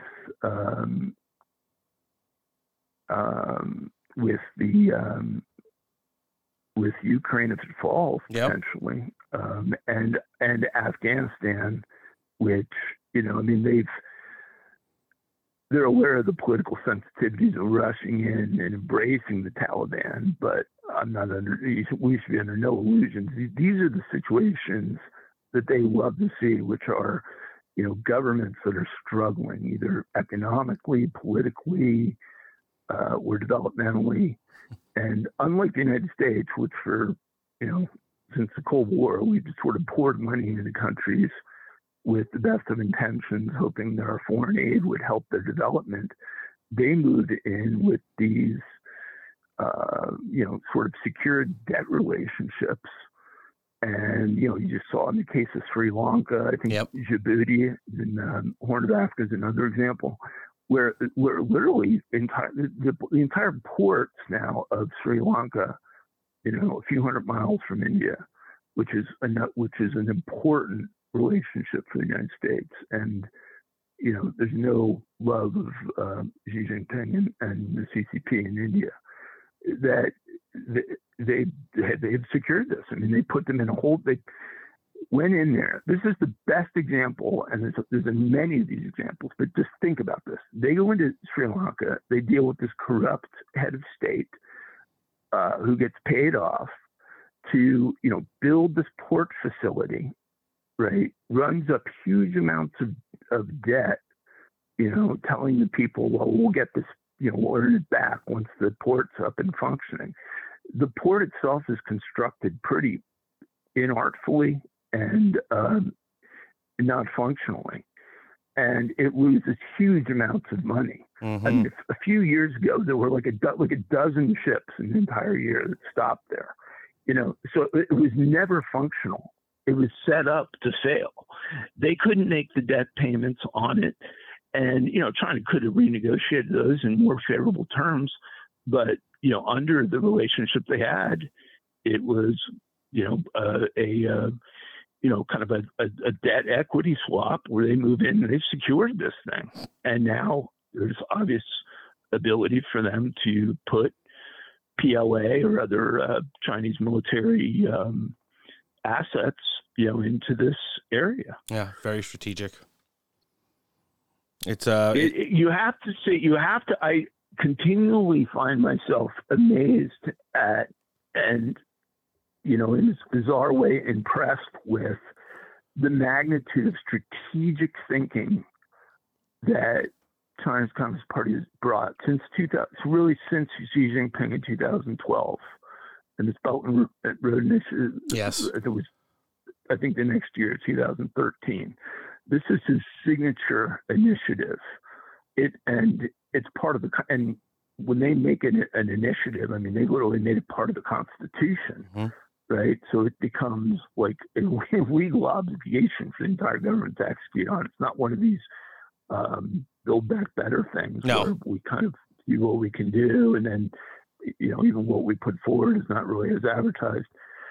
You can see the seriousness of this whole thing and of this man, and I'm starting to see the pieces of this plan that I've known we've been confronting come together, which really is only happening because we have Biden, and because, in my view, they probably have played a very significant role in Biden's ascent. Sure, 100%. Politically here. Yeah, I definitely can agree with that. I think one of the things a lot of people don't understand, too, we kind of harp on it on the show, but in hard numbers, if you just look at how much of an influence China has just over the economy here in the United States, you're talking $500 billion annually of our economy is Chinese goods. We have built this country. Okay, I mean, everything, so the second largest economy in the world, which, in some measurements is the largest. Yeah. Not on the traditional one that we use, GDP, they're still second. But you look, even on this trade deficit where, this entire system was set up from the beginning of our trade relationship. And then through their admittance in the World Trade Organization, it was designed to alter the balance of manufacturing and productivity, where we were consumers and beneficiaries of cheaper goods, but they stole the whole industries. And this is sort of, not disparaging Walmart, but it's kind of like the Walmart scenario where Walmart moves into a community originally when they were building out, and you'd have a lot of concern in the community. They would say, hold on a second, we have these mom and pop stores. How are they going to compete? Economies of scale and the cost of productivity, and you're just going to be able to come in and you're going to undercut all of them. They're going to be out of business in 6 months. And then you're going to raise your prices anyway after you put the competition out of business. And that's, in essence, kind of what's transpiring here, is that we have lost key industries, not just the obvious ones in heavy manufacturing, where, entire lives and families have been destroyed throughout this country by China's policies. But as we've experienced this pandemic, even things like pharmaceuticals or generics or over-the-counter medications, or even national security parts utilized in our national security, and the supply chain generally. The position right now, which you're not going to get out of this administration, but it's got to be one that we begin to rally around, has got to be a rational decoupling completely with China's Communist Party. Yep, absolutely. And And I mean, literally, the problems that we have are extraordinary, and they've played it brilliantly. I mean, you look at the situation with, say, Apple when they moved over there, and Apple puts a few $100 billion into the purported economic development of China in exchange for favored regulatory conditions. There's been these situations multiplied 10,000 times over where they're just utterly unfair. One of them has been that you cannot go over there and manufacture anything, which is what you go over there to do, without showing them entirely how and releasing to them all of the plans on how something is manufactured. And I actually had some first-person experience with this with a medical device company where, there was a lot of pressure to reduce the cost of manufacturing from a, Southern New Jersey-based company, and labor costs and insurance costs, the regulatory costs, and, to sort of explore options. And you go over there and give them any product. You just hand them look around your room and look at anything and say, hey, make this exactly like this. They're exceptional at that. On an innovation basis, they're doing some things that are reasonably impressive, but they're no match to us on that. So this is an economy, like I said, it's been built by theft, by criminal enterprises, and by these unfair trade relationships that we frankly need to take responsibility for. And I'll tell you just one story. I don't know if I mentioned this last time we talked, but sure. I'm now distinctly remembering a National Endowment for Democracy meeting that I was at, late 80s, and Winston Ward, who was sort of, at the Kissinger meeting with Mao and Nixon, and one of was an ambassador over there. I'm like, and I confronted him. I was in my 20s, and I had that kind of, I think, ability then to be perceived as, where these questions were more inquisitive as opposed to combative, even though I had my mind made up then. I'm like, what do we do? What are we doing here? I mean, why are we empowering this communist regime? And that was in theory that point with my, overall the general perception that communism was a bad thing.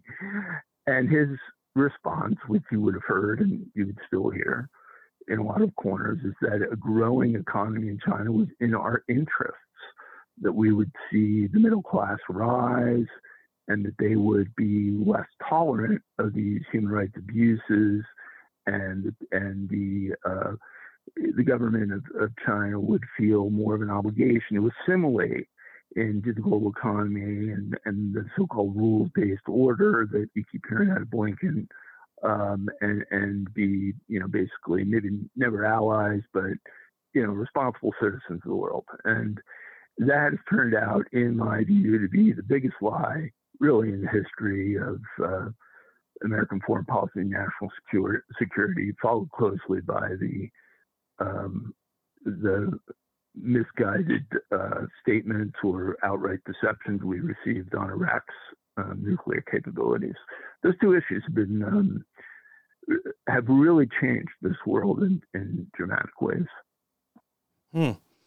Definitely some interesting angles to look at it from, and things that down the road we'll be looking to unpack more with you as this situation continues to develop. As we've already decided that you're going to be a reoccurring guest on the show and be on more frequently as we're moving forward now, because we really like not only hearing your narrative, but just how well versed you are in everything. It's not like, everybody has their opinion, and you'll unpack something with both sides of the issue completely before you say, well, the way I look at it as, and then give a little opinion on it. But it doesn't mean anything because you've kind of already laid out the facts, which I think, at least to the listenership, is probably the most important thing. Yeah, I wish we had more of that. And I consciously made the decision a long time ago that my allegiance was first and foremost to accuracy, and to presenting things objectively. And, many pressures that have existed, even in the conservative circles or on the right, that didn't seem realistically or were not realistically accurate that I have not bought into, and things that I've jumped into right away when I've seen that they made sense and they were unpopular. The Reagan doctrine wasn't particularly popular. My day one support for Trump, undeniably, was not popular. Got a lot of condemnation on our side. You don't get a lot of support on our side, but when you say these things that are somehow threatening to the established way of doing things, that's problematic. And we're at a moment right now where our side, and by that I don't even just mean conservatives, but I mean centrists, anyone who sort of looks at everything Biden's doing, and which is now a huge lion's share of the country, and feels we're moving in the wrong direction. Creative thinking and critical thinking is a good thing. And just a final point on this: we have no accountability on any of these things. Nope. In the private sector, if you were a CEO and you put up like 3 consecutive quarters of losses and the board lost confidence, you just be replaced. And then go get somebody else. Your strategic vision isn't working. Your execution implementation isn't working. Why is it, with even more at stake than an individual company, with literally the future of the world and the future of every American on the line, that we tolerate these failures on our side? There needs to be accountability. We've had billions of dollars that have flooded into the conservative movement since basically the early Reagan years, designed to prevent a lot of these things from happening. And the system and the way it's structured has been sort of self-corrupting. These individuals within it that we have felt would have our back in the event that a real crisis emerged have not.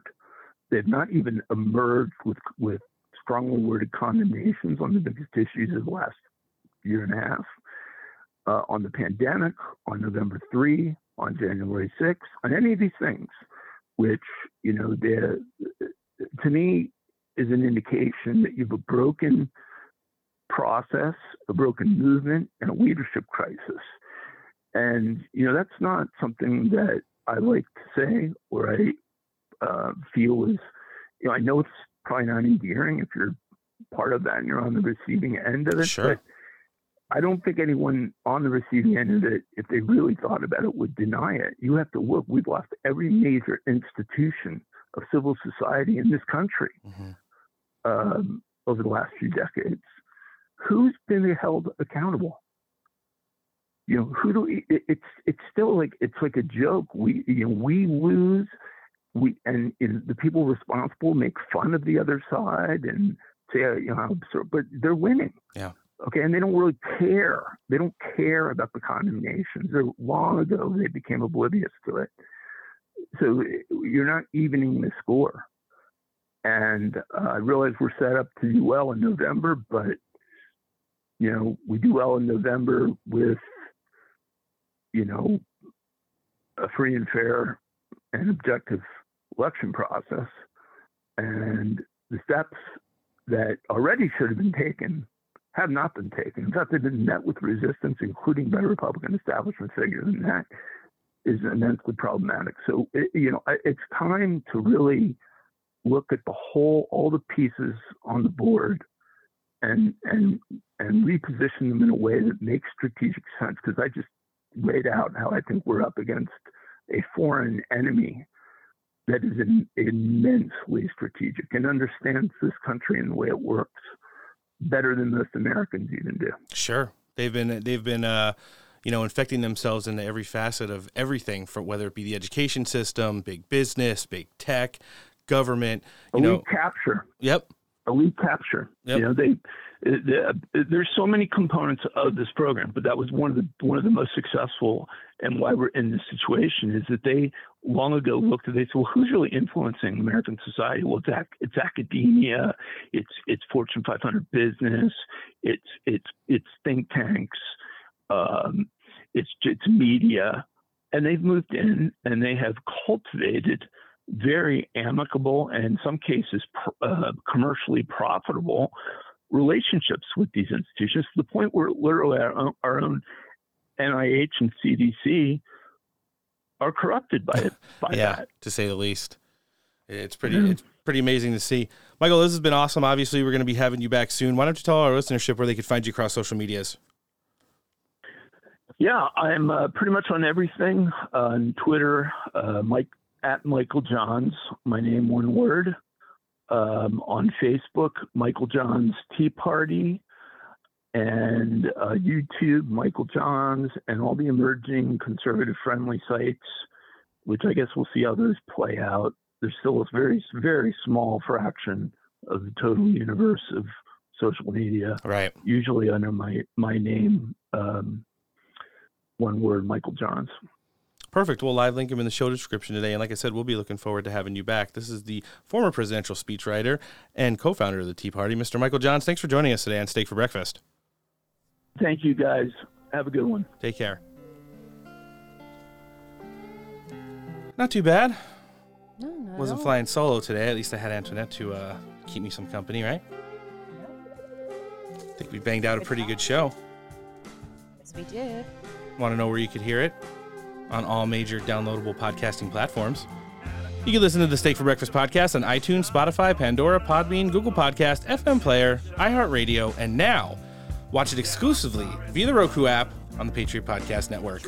Subscribe to the show and rate it, leave a review, and don't forget to download, listen, like, follow, and share Steak for Breakfast content. Show creds today, of course, to all of our great guests. Senatorial candidate out of Pennsylvania, Ambassador Carla Sands. We had John Bachman of the John Bachman Show join us for the first time. Tea Party founder, Michael Johns, former White House speechwriter. It was awesome sitting down and having a conversation with him.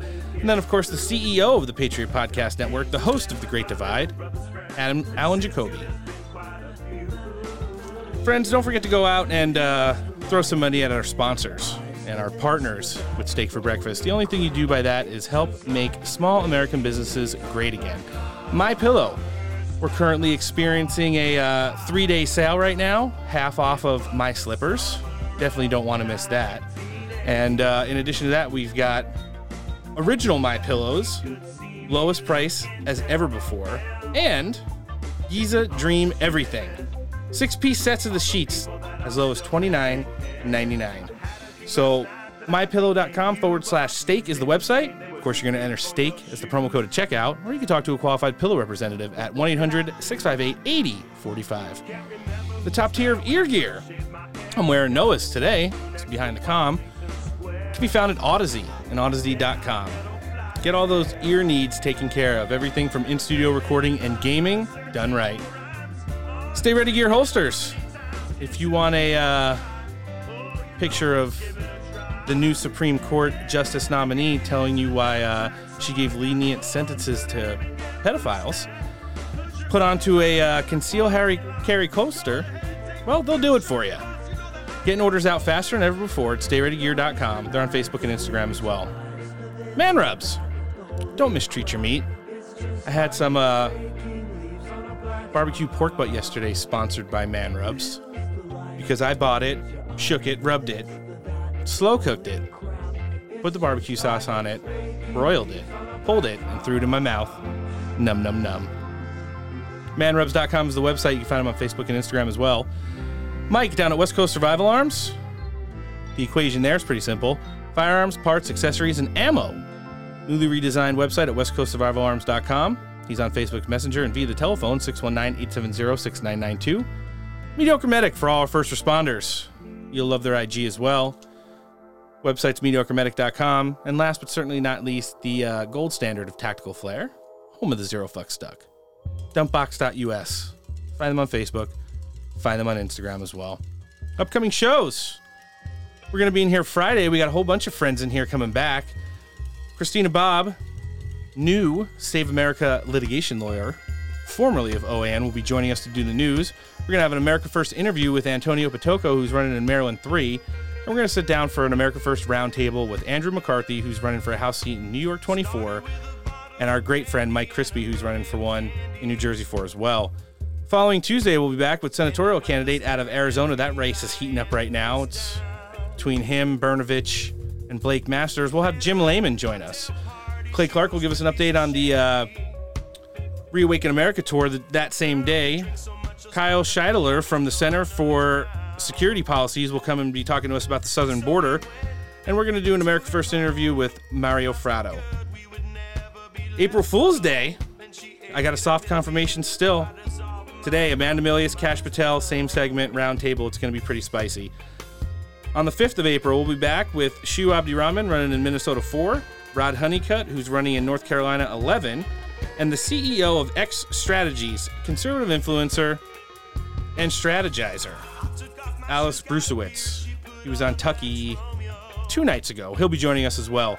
On the 8th of April, we're going to be talking to the Logan Circle Group's Vish Burra, and we'll have our first sit-down with our newest connection at One America News, Cynthia Kwai. And on the 15th of April, we'll be sitting down with Arizona legislator Kelly Townsend. Friends of the Week. Brought my pad. It's all updated. Won't be missing anybody.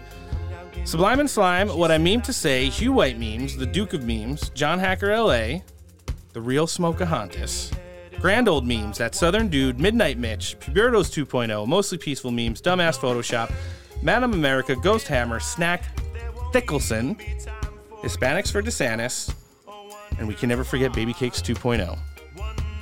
Got it. Things to remember between now and next show.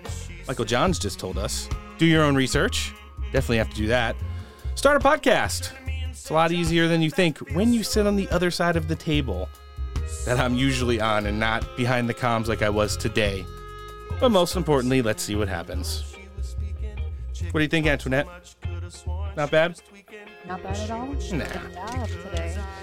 Like I already mentioned, we'll be back on Friday with our great friend Christina Bobb, Antonio Potocco, Andrew McCarthy, and Mike Crispy. You've been listening to episode 118 of the Steak for Breakfast podcast. And on behalf of the pod team, Noah, who's predisposed, I'm Roan. Antoinette. Hi, guys. Awesome job today, dear. Thanks for listening, and take care.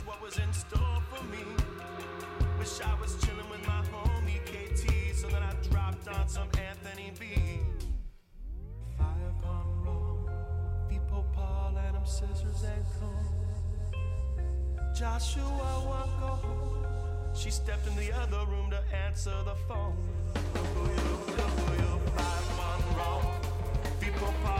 When I was in the White House, we had peace through strength. They didn't fuck around with us.